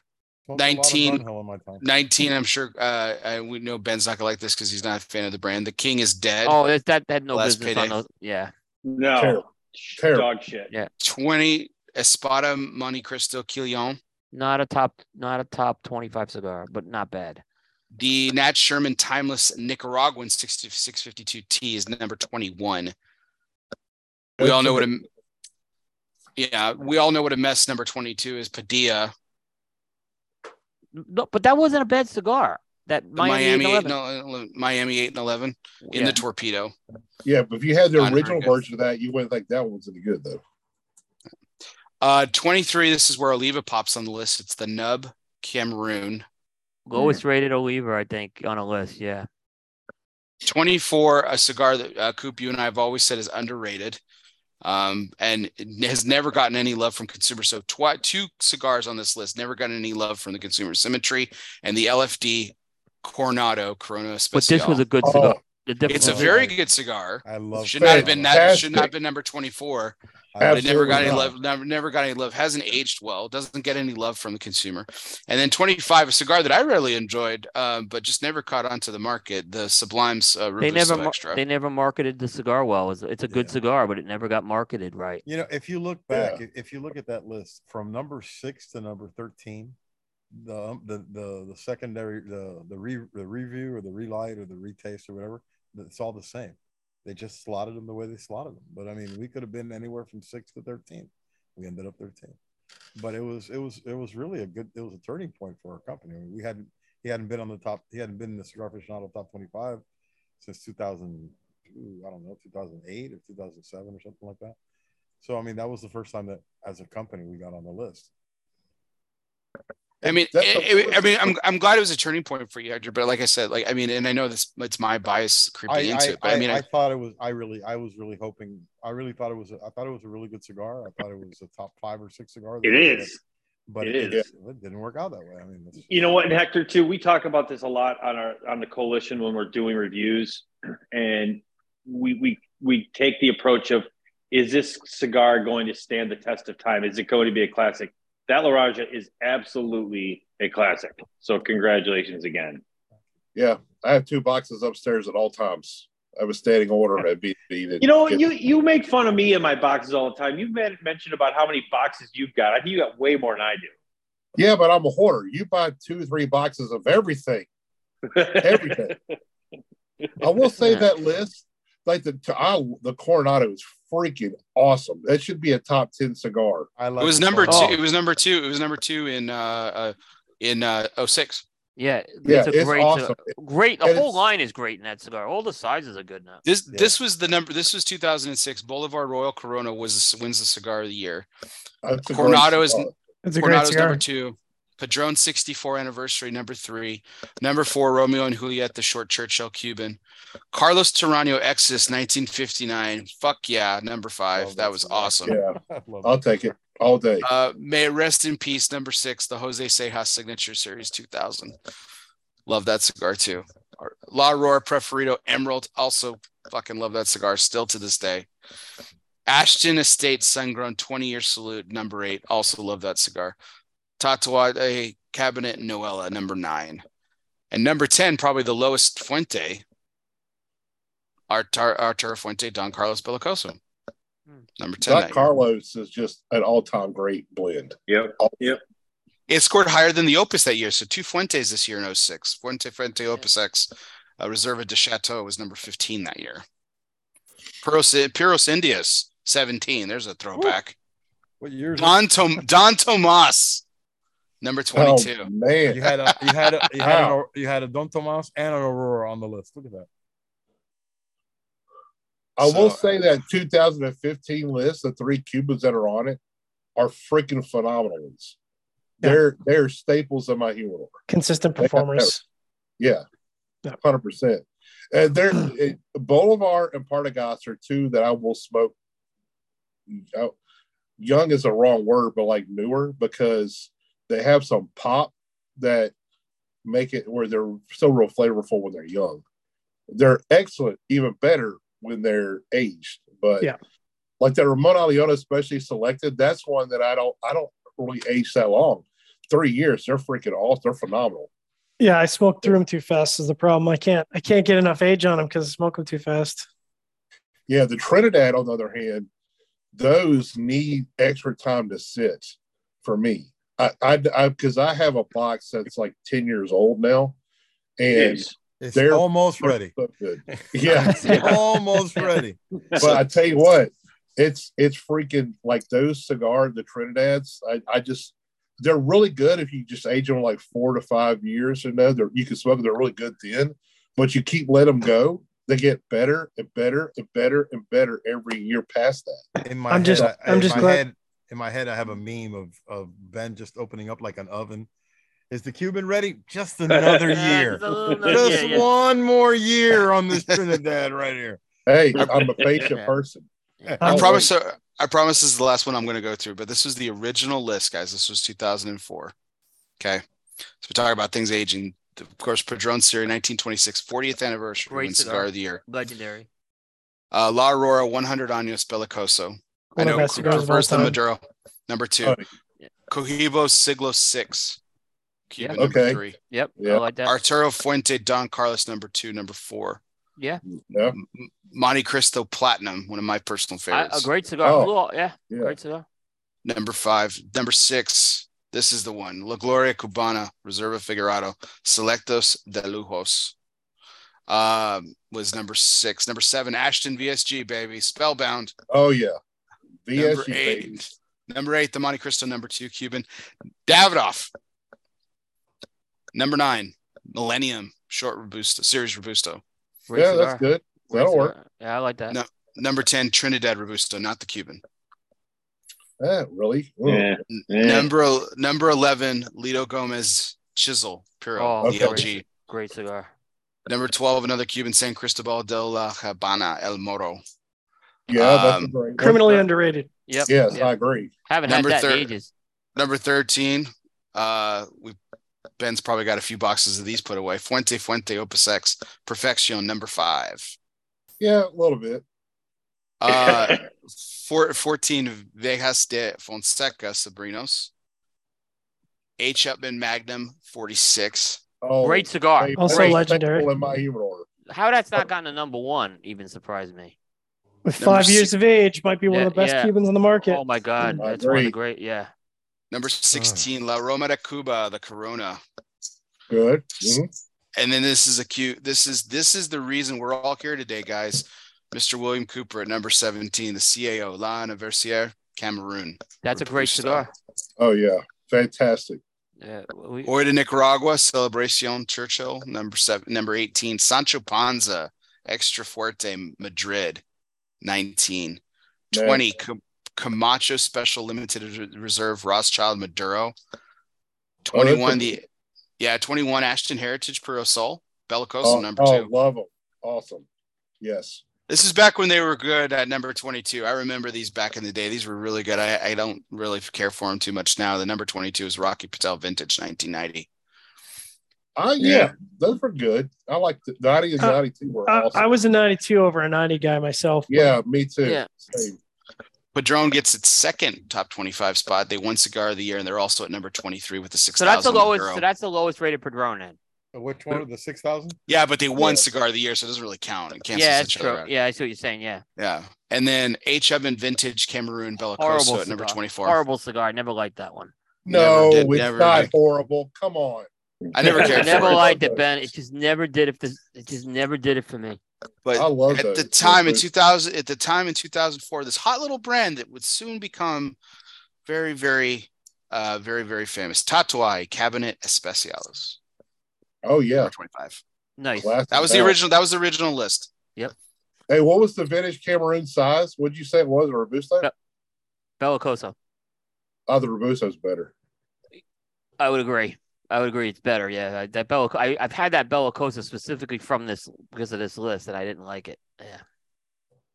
That was the original list, guys. Yeah. That's how far. By the way, we that Camacho SLR was a great cigar too. That SLR. I agree. Yeah, That was a good list, man. That's a good list. That was a good list. You look at that list. That's a great list. And you look at that. It's aged pretty well too. Yeah. Yeah. Yeah. I mean, I would agree. It's And All so right. that goes to my point. 2015, there's a bunch of shit that's not even on the market. yeah. Almost and- all this is still on the market. Yeah, no, and they're epic lines. I mean, the only one that's not one of the ones that comes to mind is the SLR, but I guess Davido could always bring it back. Yeah, but pretty much that's They that won't. Trinidad's not on there anymore. That Trinidad was not a good cigar either. Oh no, I'm sorry, that's the Cuban one. I was thinking of they have a picture of the Altadis one on here, but when I click on it, it's the Cuban. Yeah, it's Interesting. fantastic. Yeah. All right. Little boxes. All right. I want to wrap up just quickly. We can go through what was your biggest surprise and biggest snub on the list, and I have a feeling we're all going to agree on the snub. Yeah. Olmec. And here's the thing about Olmec. Okay, I thought it might be too late in the cycle, but there were reviews that were published after Olmec that made it on the list, and in particular, the Fuente Sophisticated Hooker and the La Polina were published after the Olmec. So I don't understand how Olmec But did what not about make this list. What about EPC last year? Or the year that they won? It was a December release. Yeah, it was a late one too. Yeah, when it went from a fucking But- 91 to a 98. But it's clear that Olmec was snubbed here. I mean, it was very. I mean, the only thing I'll say is okay, it was a little late to put it on the list. But if I'm going on their criteria, it should have been on the list. I'm looking at my list here. It should be top 10. What did it score for that? 93. 93 was the original score. 93? Yeah. That's how the fuck, whatever. Like the La Polina and the Sophisticated Hooker also scored 93s afterwards, and it like I said, they were not I like I said, I thought it was a little early to put a late. I think late release they go way too late in the cycle, but I'm going based on their criteria. Olmec, gets the snub here. And I said Davidoff was my biggest surprise. So I didn't think that Davidoff. So the Olmec they reviewed was it was a Claro, right? Yeah. Yeah. Claro What Robusto. What size? Claro Corona Gorda, pardon me. That's the best one. The hell? Well, They two reviewed two the that Corona had Gorda, the 93. They had two on Robusto. there. Yeah. Yeah, They had both two at at 93. 93. Yeah. The Corona Gorda is better than Robusto. I had 3 cigars that I Yeah. thought, I don't want to say they were snubbed, they just didn't end up on the list. One is not, I mean, it's probably just me because I'm still a boutique guy at heart. I thought the Aladito Patton was a cigar. I agree. A thought good it cigar. That's the A side. I have some. I have an unopened box of them, by the way. I thought it could have pulled a Matilde Sublime kind of thing and landed in the low 20s, I haven't had that one yet. And then Ferio Tego. I'm surprised Ferio Tego didn't make the list. Was it eligible? Yes, it was. Yeah, eligible. timeless Panamericana. Yeah, the timeless was eligible, and then obviously Nick cigar. They had the 10-year one, got a 91. Timeless as well. 10-year Toro was the one I had on my list. Yeah, that I thought that should have been on there. Yeah. So that there's and according to as I look at my list, there was 3. I mean, we could all say the Don Carlos could have been on the list, but there was another Fuente on there. So right. But that's the one. That's those are the ones that I went, wow. I thought, especially after Aladino's really on the up for the last couple of years. Yeah, Patton's a limited size that they do. They only produce them every so often. It's a great representation of the blend. I'll say that. I had the Aroa on my list, but it was a PCA exclusive, and maybe that wasn't. They don't do eligible. Same. They did La Casa de Habano, though. Yeah, but yeah, I understand. But still, I mean, I just But listen, we've talked about it there. We talk about it all during the year as we get ready for this. How many Churchills will make the list? How many Connecticut's? Then the second breakdown that me and Johnny talked about. Well, how many are going to be from Honduras? How many are going to be from the Dominican? We know there's going to be at least 3 Cubans. The rest are going to be from Nicaragua. So it's for next year I've got to, I may even retire after this because the last 2 years I went from 21 to 20 to 19. It's you're getting some of these brands on here trying to figure out what brands are going to make it is hard. It's part of the guessing game. It's the same fun that we have when we do draft talk, when we start talking about who the Jets are going to take and who the Dolphins are going to take and who are the Saints gonna fuck up in draft. Hey, I thought you were falling asleep. I had to get your attention. You were leaning down, so I thought I'm reading the chat room stuff. I thought you might have been falling asleep on me. Hey, at least we didn't draft Tua. Hey, listen, man. When he's good, he's good. And when I give him credit. He's consistent because when he's good, and when he's bad, man, is he bad. But I can't blame him for last week. But I think Olmec surprised everybody. But I wouldn't feel bad for them. I think they'll do real well in the consensus. And all these other guys, they'll make a lot of other lists, and some of those bloggers who have best of 2 lists and stuff. They'll so listen, again, I didn't think this was the best list, but if anyone from Long Island is going to throw stones, they better look in the mirror at their own list. Is what I'm going to say. Oh, listen, I mean, I've seen some crazy stuff showing up on people's lists. I still have, listen, you guys know my feelings on this. We've had lists, we've had guys who are cigar media guys who put 9 cigars from a particular brand on their list. I get it. You like that brand, but 9 of them, I've seen guys. What's the one guy? Yeah. Yeah, the one guy who said he had the one guy who said he had Alzheimer's, onset Alzheimer's, and he put nine cigars on his list from one manufacturer. One of the lists put a event only cigar as number 1. So, but like, what do we say? This is all subjective. It's your list. You do what the hell you want with it. That's what I say. I think we should probably after we all break from here tomorrow, we should probably submit 10 names and do our own list. This is the CA review list top 10, and I'm sure all of our lists will be different. It's blue. If it wasn't, if it didn't have a little bit of controversy and it didn't have questions, it wouldn't be worth debating, right? look, and people could say what they want that they don't pay attention to these lists. Of course they do. Of course they they do. I do. mean, I can just tell you, they do. I mean, the There's only- numbers, the look, numbers are there's- there. The numbers, the traffic's there. Sure, there's 6 I'm or just 7 gonna say that. lists. Yeah. If There's if 6 the or traffic 7 wasn't there, I lists. wouldn't do it.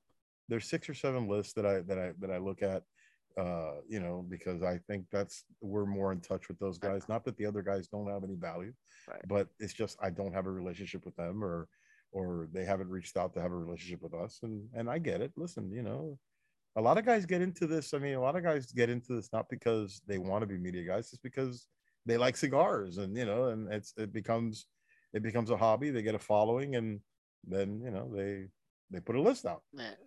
Did you hear my theory about quality importers, how they can win the consensus? How quality importers can win the consensus? I told Joe Grow, go out and buy some bundles of cigars, put it in a nice humidor pack with a cutter and lighter, send it out to the media guys, tell this is the QI reserver, right? Made it Lozona, and then we'll just move forward. Yeah. And then you'll have a consensus win. I'm telling you, I Don't give Joe any ideas, all right? Just go. Don't give Joe. any I'm afraid I did actually. Okay. Listen, All right. it's there. At the end of the day, we work in a fantastic industry. Yeah. You know, it's not like we're selling mangoes or anything on the side of the road. We're in a good room. We're having fun. You know. All right, guys. Anything else? And I before don't want. Oh, by the way, I don't Yeah. want to hear any more bullshit talk about the baseball show being too long. All right. I'm trying to end it. Just so I'm just- trying no, to end it. No, but I'd like to end on the point of I don't want to hear any more talk that the baseball show is too long. All right. thought We've this milked was- 4 hours out of this thing today. Yeah, we Listen, did.